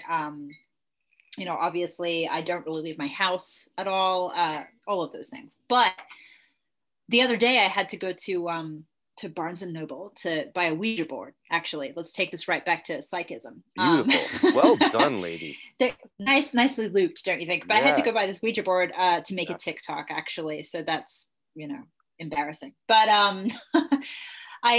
I totally forgot my mask. I was just like, it's been such a weird beginning of the year for me, and my brain is just not functioning at full capacity. So I forgot my mask, but it was a really cold day. So I had my big like winter like puffy layered coat, which has a zip up thing that goes like, you can zip it up over your nose. So I was sitting outside Barnes and Noble. It was a long drive to get there from where I live. So I was like, fuck, man, I don't want to like go home and get my mask and come back. Like, this is taking me forever. So I decided that I was just going to go for it. I knew what I was going in there for. It's not like I was going to go browse in the store. I was like, I'm just going to like zip my coat up like over my face like a weirdo. And then it's almost like, I mean, it's probably better than if I were wearing a mask, honestly, because it's like fucking 5 layers of puffy winter coat via a tiny bit of fabric. So I go into the store like with this coat zipped up over my nose and mouth, trying my best to be like a good person. And I couldn't find the goddamn Ouija board. So I'm like walking around like a idiot in like the board game section being like, where is it? And finally a Barnes and Noble employee came up to me and was just like, you know, can I help you?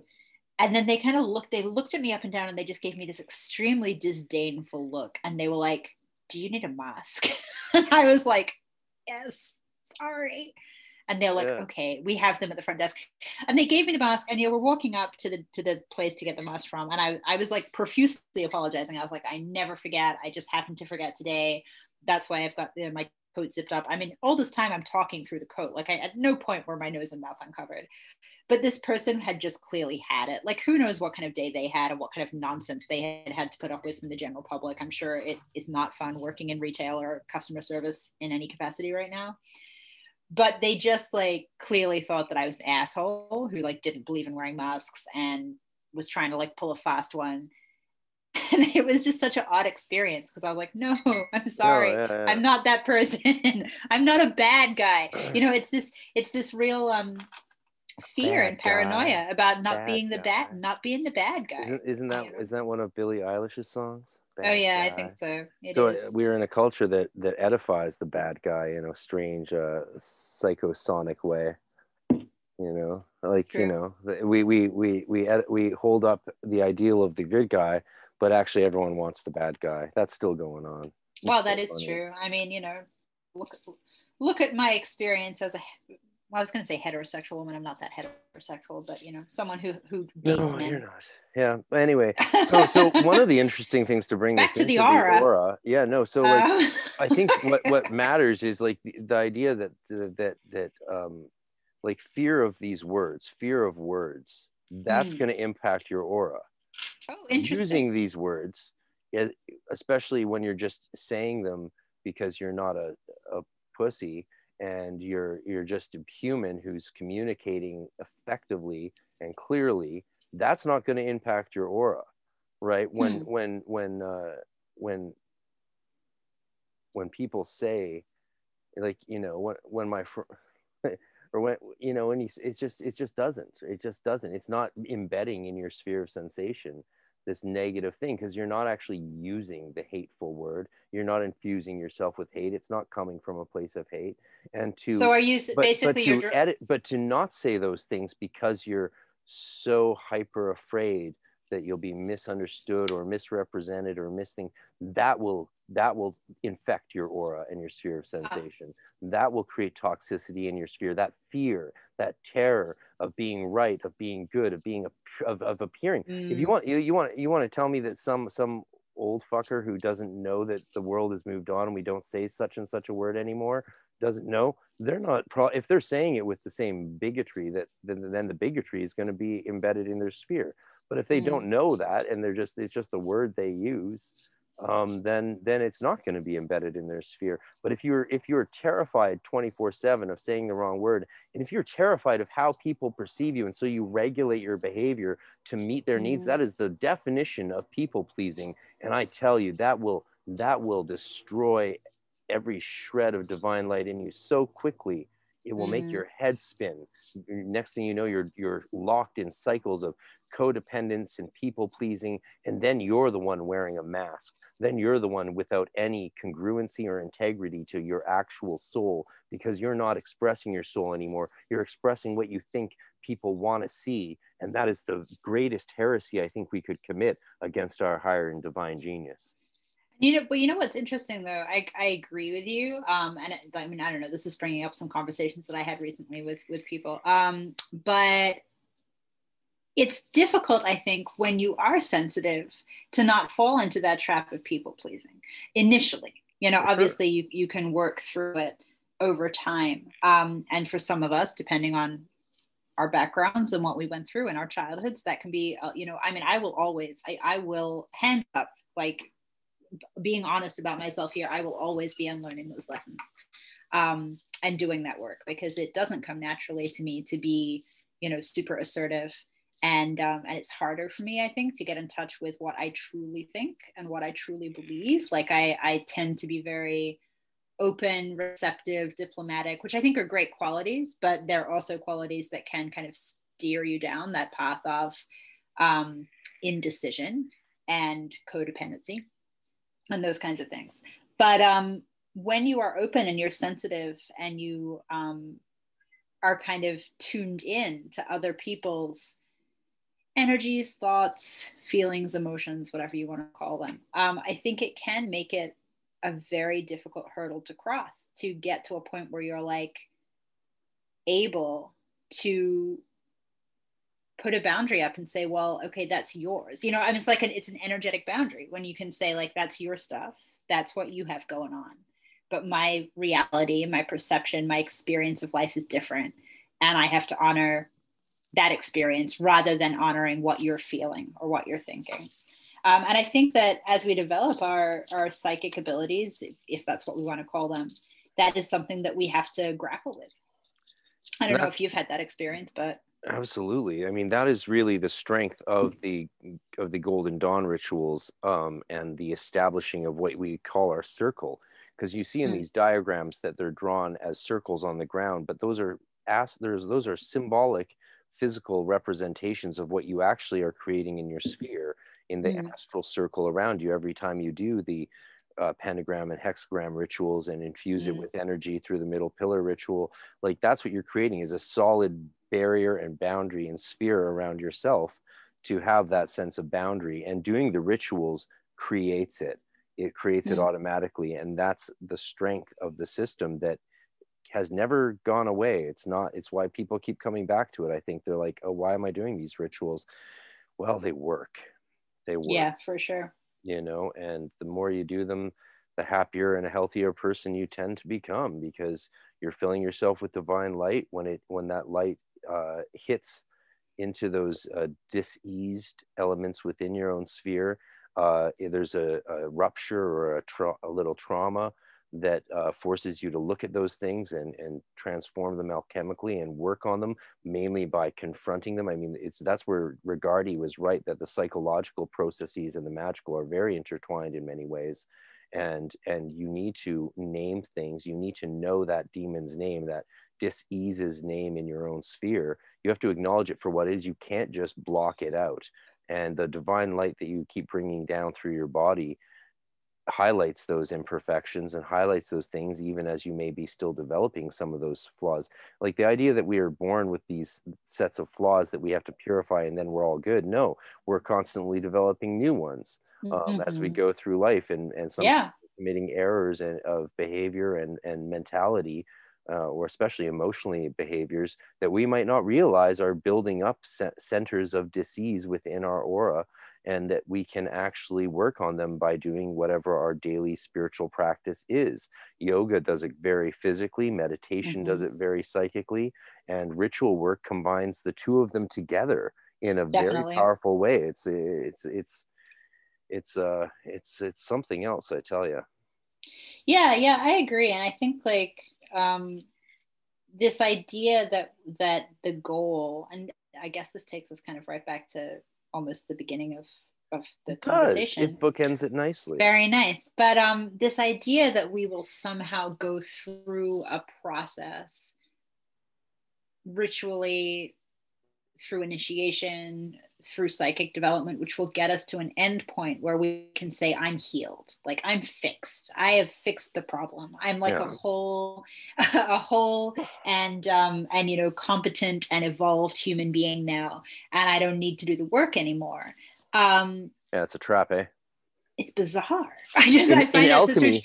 in alchemy, it's called sometimes it's interpreted as, there's multiple interpretations for every alchemical symbolism. So this is not universal, but it's sometimes called the peacock's tail, which is it's the feathers of the peacock, the rainbow array of light that starts to come out of a being, of an initiate, when they're at a certain stage and they're really able to show the spectrum of the full rays of light that exist within their soul. However, that it's called the peacock's tail because it is a false display. It's a false display because it hasn't actually achieved the sol philosophorum, the solar light, and it's just showing you sort of like, look what I've discovered, but they haven't done the work of purification to actually, Right. it's the first demonstration of that, and they haven't actually begun to see. It's the step before you start to see what your actual issues are. So when people start to display that, they get quite a big head, that peacock's tail of light shining within them, but it's a false step. It's a necessary step, and you need to know how to deal with the student at that alchemical stage of development so that you don't spoil things for them. But you need to realize that you have to guide them gently from there into what we would often call, depending on your system, the white or the red work, which is where then they get brought internal, and you want to channel that light in them in their initiatory journey so that it gets turned inward. Yeah, and that's for when they sure. start to look at their real depths within themselves and tunnel down, and that's when the dark night of the senses really begins. Right. That's what I've written and taught a lot about, because that's when you start to look inward and say, oh Jesus, I have a lot of work to do. Right. Well, you know what, there are two similar, I think, like two analogies I think that track quite well with what you just described. And one is like, as you know, I am a sober person, and I am not really a sober person by virtue of being in AA, but I have gone to AA meetings before, and found them to be, you know, your mileage may vary. It's for some people, it's not for everybody. But they describe the process of like getting sober.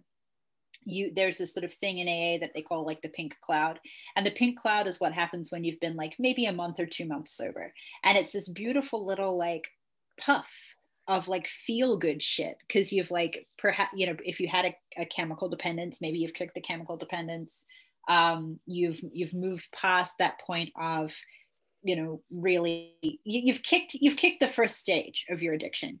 But being addicted to drugs or alcohol or sex or whatever is really like, that's not the problem, that's the symptom, and the problems are underneath. And so the pink cloud feels great. It's very much like the peacock tail. You're like, I removed am the symptoms, but you don't yet know what brought you to the problem. You're like, I'm fucking immortal, I've done the thing. And then you're like, oh shit, actually the symptom was just masking this like much deeper stuff that I now have to look at. And the other thing that I was thinking of is you know, the rhetorical or the psychological idea of like Mount Stupid when you're learning things. Have you heard about that? No, but I like the sound of it.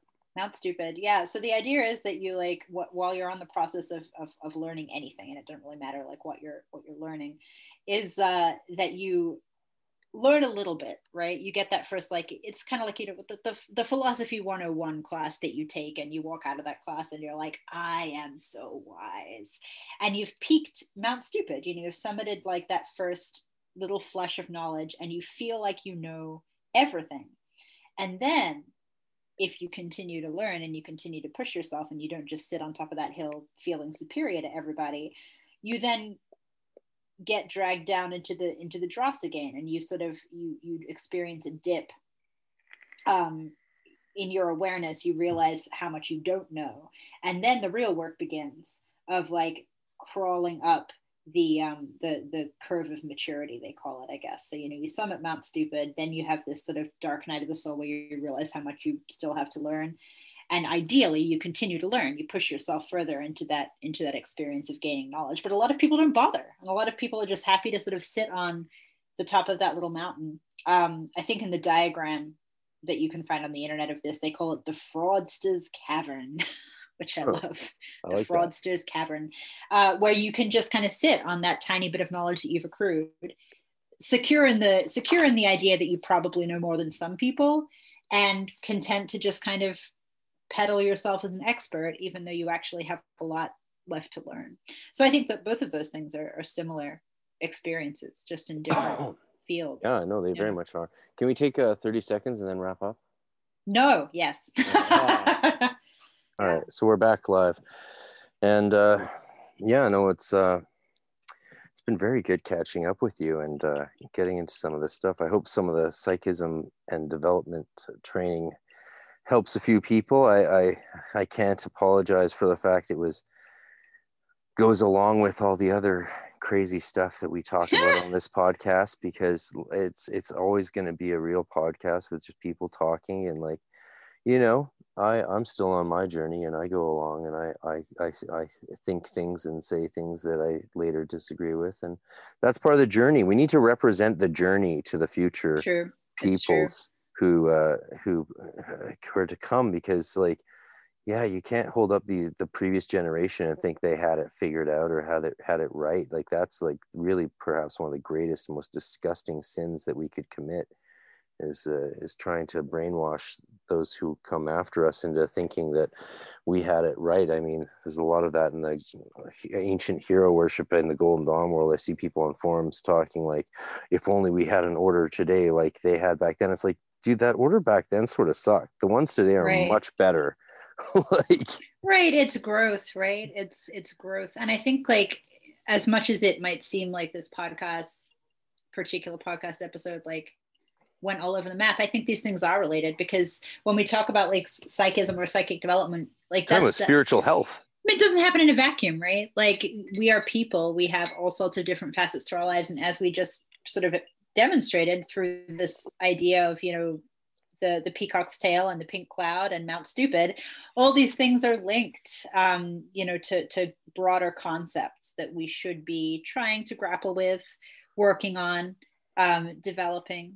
Well, Blavatsky fell into that trap, right, with her divine masters, and a lot of those people like Leadbeater and them, and he says some atrocious things in his book, but you know, he didn't realize they were atrocious when he said them. He says so many like crazy racist stuff in his book, talking about like the noble savage tribesmen and what they are capable of doing psychically, but also what they will never achieve psychically because of their natural tribalism and ignorance of the truth of blah blah. It's like, dude, shut the, like, I'll read it and comment on it, because we can't turn our noses up at things just because they weren't entirely correct. And but those people who tried to act like they were achieving enlightenment or spirituality and developing in a vacuum, and that they were shut off from that mentality, that they were somehow cutting themselves off from the time and place and developing into true spiritual light, that was the very trap that led to them being scoffed at today.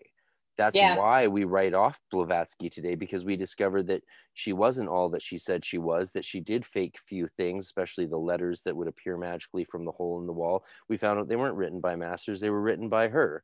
And people said that later on, and it's like, okay, so you're making up these divine masters writing letters. Why'd you do that? Like, now you've discredited yourself for all time. So maybe you should have just been a little bit, if you had said, it's me upstairs writing these letters and I'm channeling spirits and passing them through. Yeah, people would have been like, all right, that's like, chill. Like, that's what that is. It's congruent with what's real.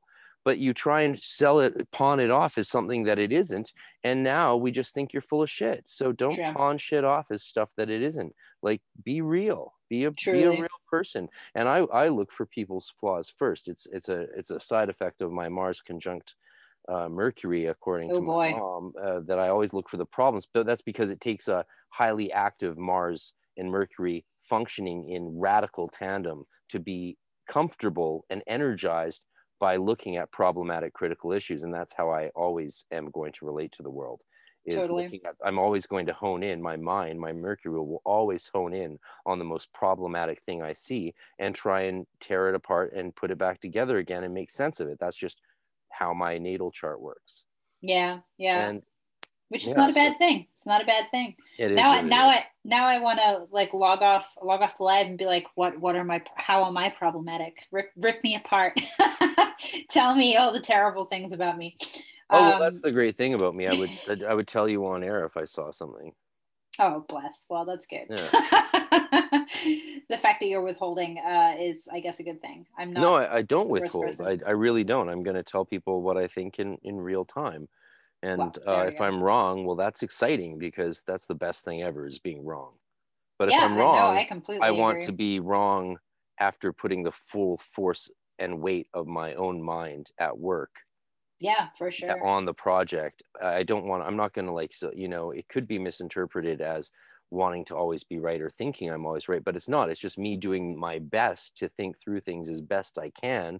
And then if I can be shown to be wrong, amen. But I'm not going to allow myself to be shown to be wrong willy-nilly. Like, you know, if someone says, oh, well, this person that you're talking about is racist or a transphobe, and I say, show me, and I say, send me the video, I will watch any length of content. I will watch anything you send. And if you then don't send it, if you don't do it, well, I'm not going to agree with you. I'm sorry. You got to, like, you know, fucking put the same work in that I'm putting in with my brain. Don't just tell me to toe the party line, like, you know, Sieg Heil, like, you know, some sort of Leninist Marxist BS.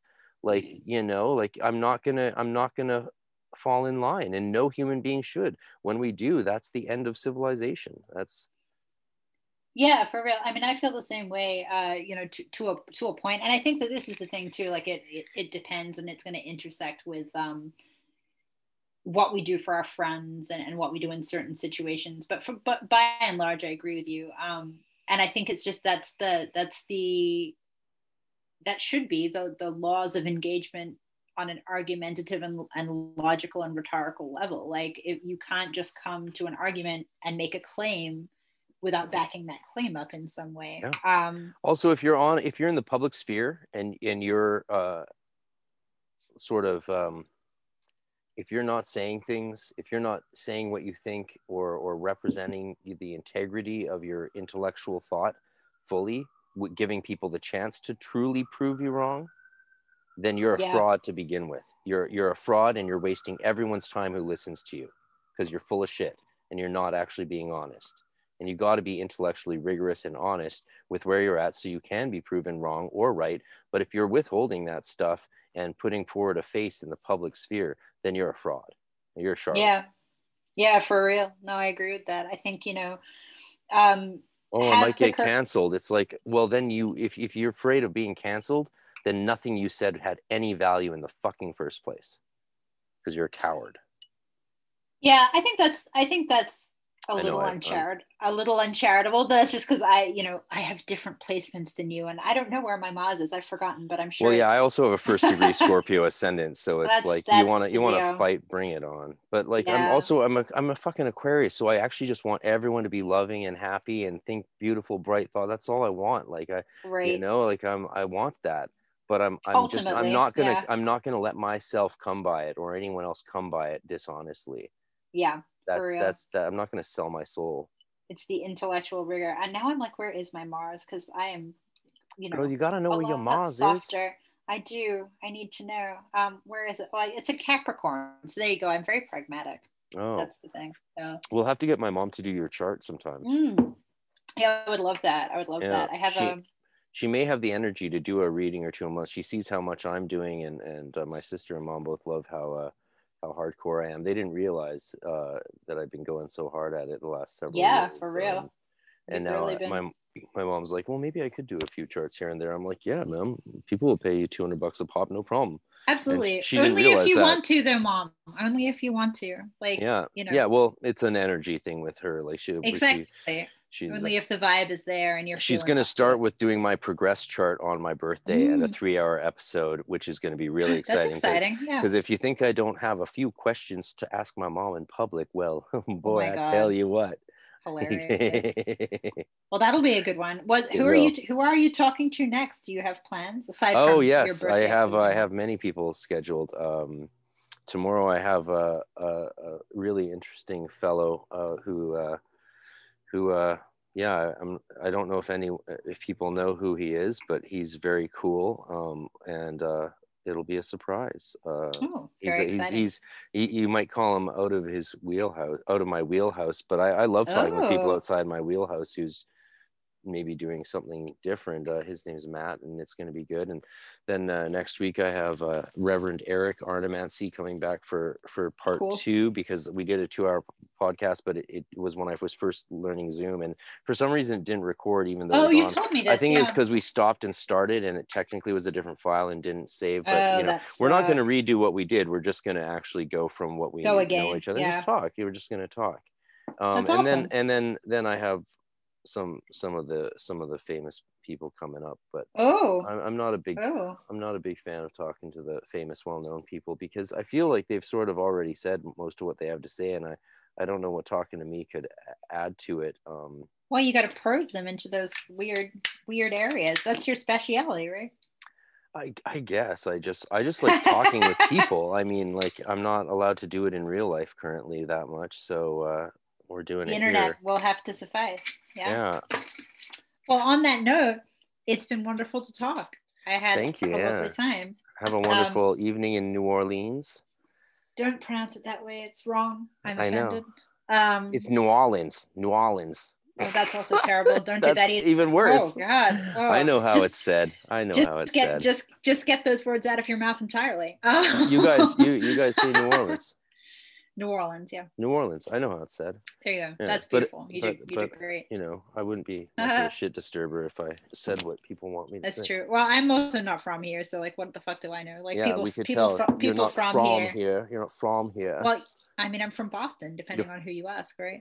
I don't know. I think you emerged from the plethora of subchthonic realms as a. That's definitely true. And you accidentally manifested here for a spell. So those of us who really know you, I'm sure appreciate and enjoy the beauty that you bring to the world, and that's a real mitzvah. Oh, I love that. Thank you. And that feels very accurate to my experience of being alive in a human body. So I appreciate it. I feel very seen. Thank you. Enjoy your night. Have a good time. Say hi to Mom. I will. Thank you. Yeah. Yeah. Cheers. Bye. Bye. Hermetic Science Enterprises is a publishing company based in Scotland, UK, that specializes in Western esoteric printed literature as well as educational videos.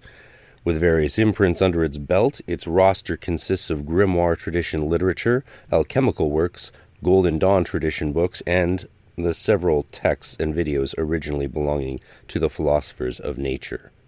Besides its downloadable videos and standard hardcover edition books, Hermetic Science Enterprises also produces beautiful and precious limited fine edition books that are true pieces of art. For more information, to order any of its products, please visit www.hermeticscienceenterprises.co.uk. That's hermeticscienceenterprises.co.uk. And as a lot of you know, I've talked with the publisher Lenny on the podcast before, including a 6-hour epic extended version on the Patreon, and seen the fine edition of his new grimoire of Scott's Discovery of Witchcraft, which is only available for purchase up to 50 limited copies till the end of May, I believe. So check it out now, hermeticscienceenterprises.co.uk.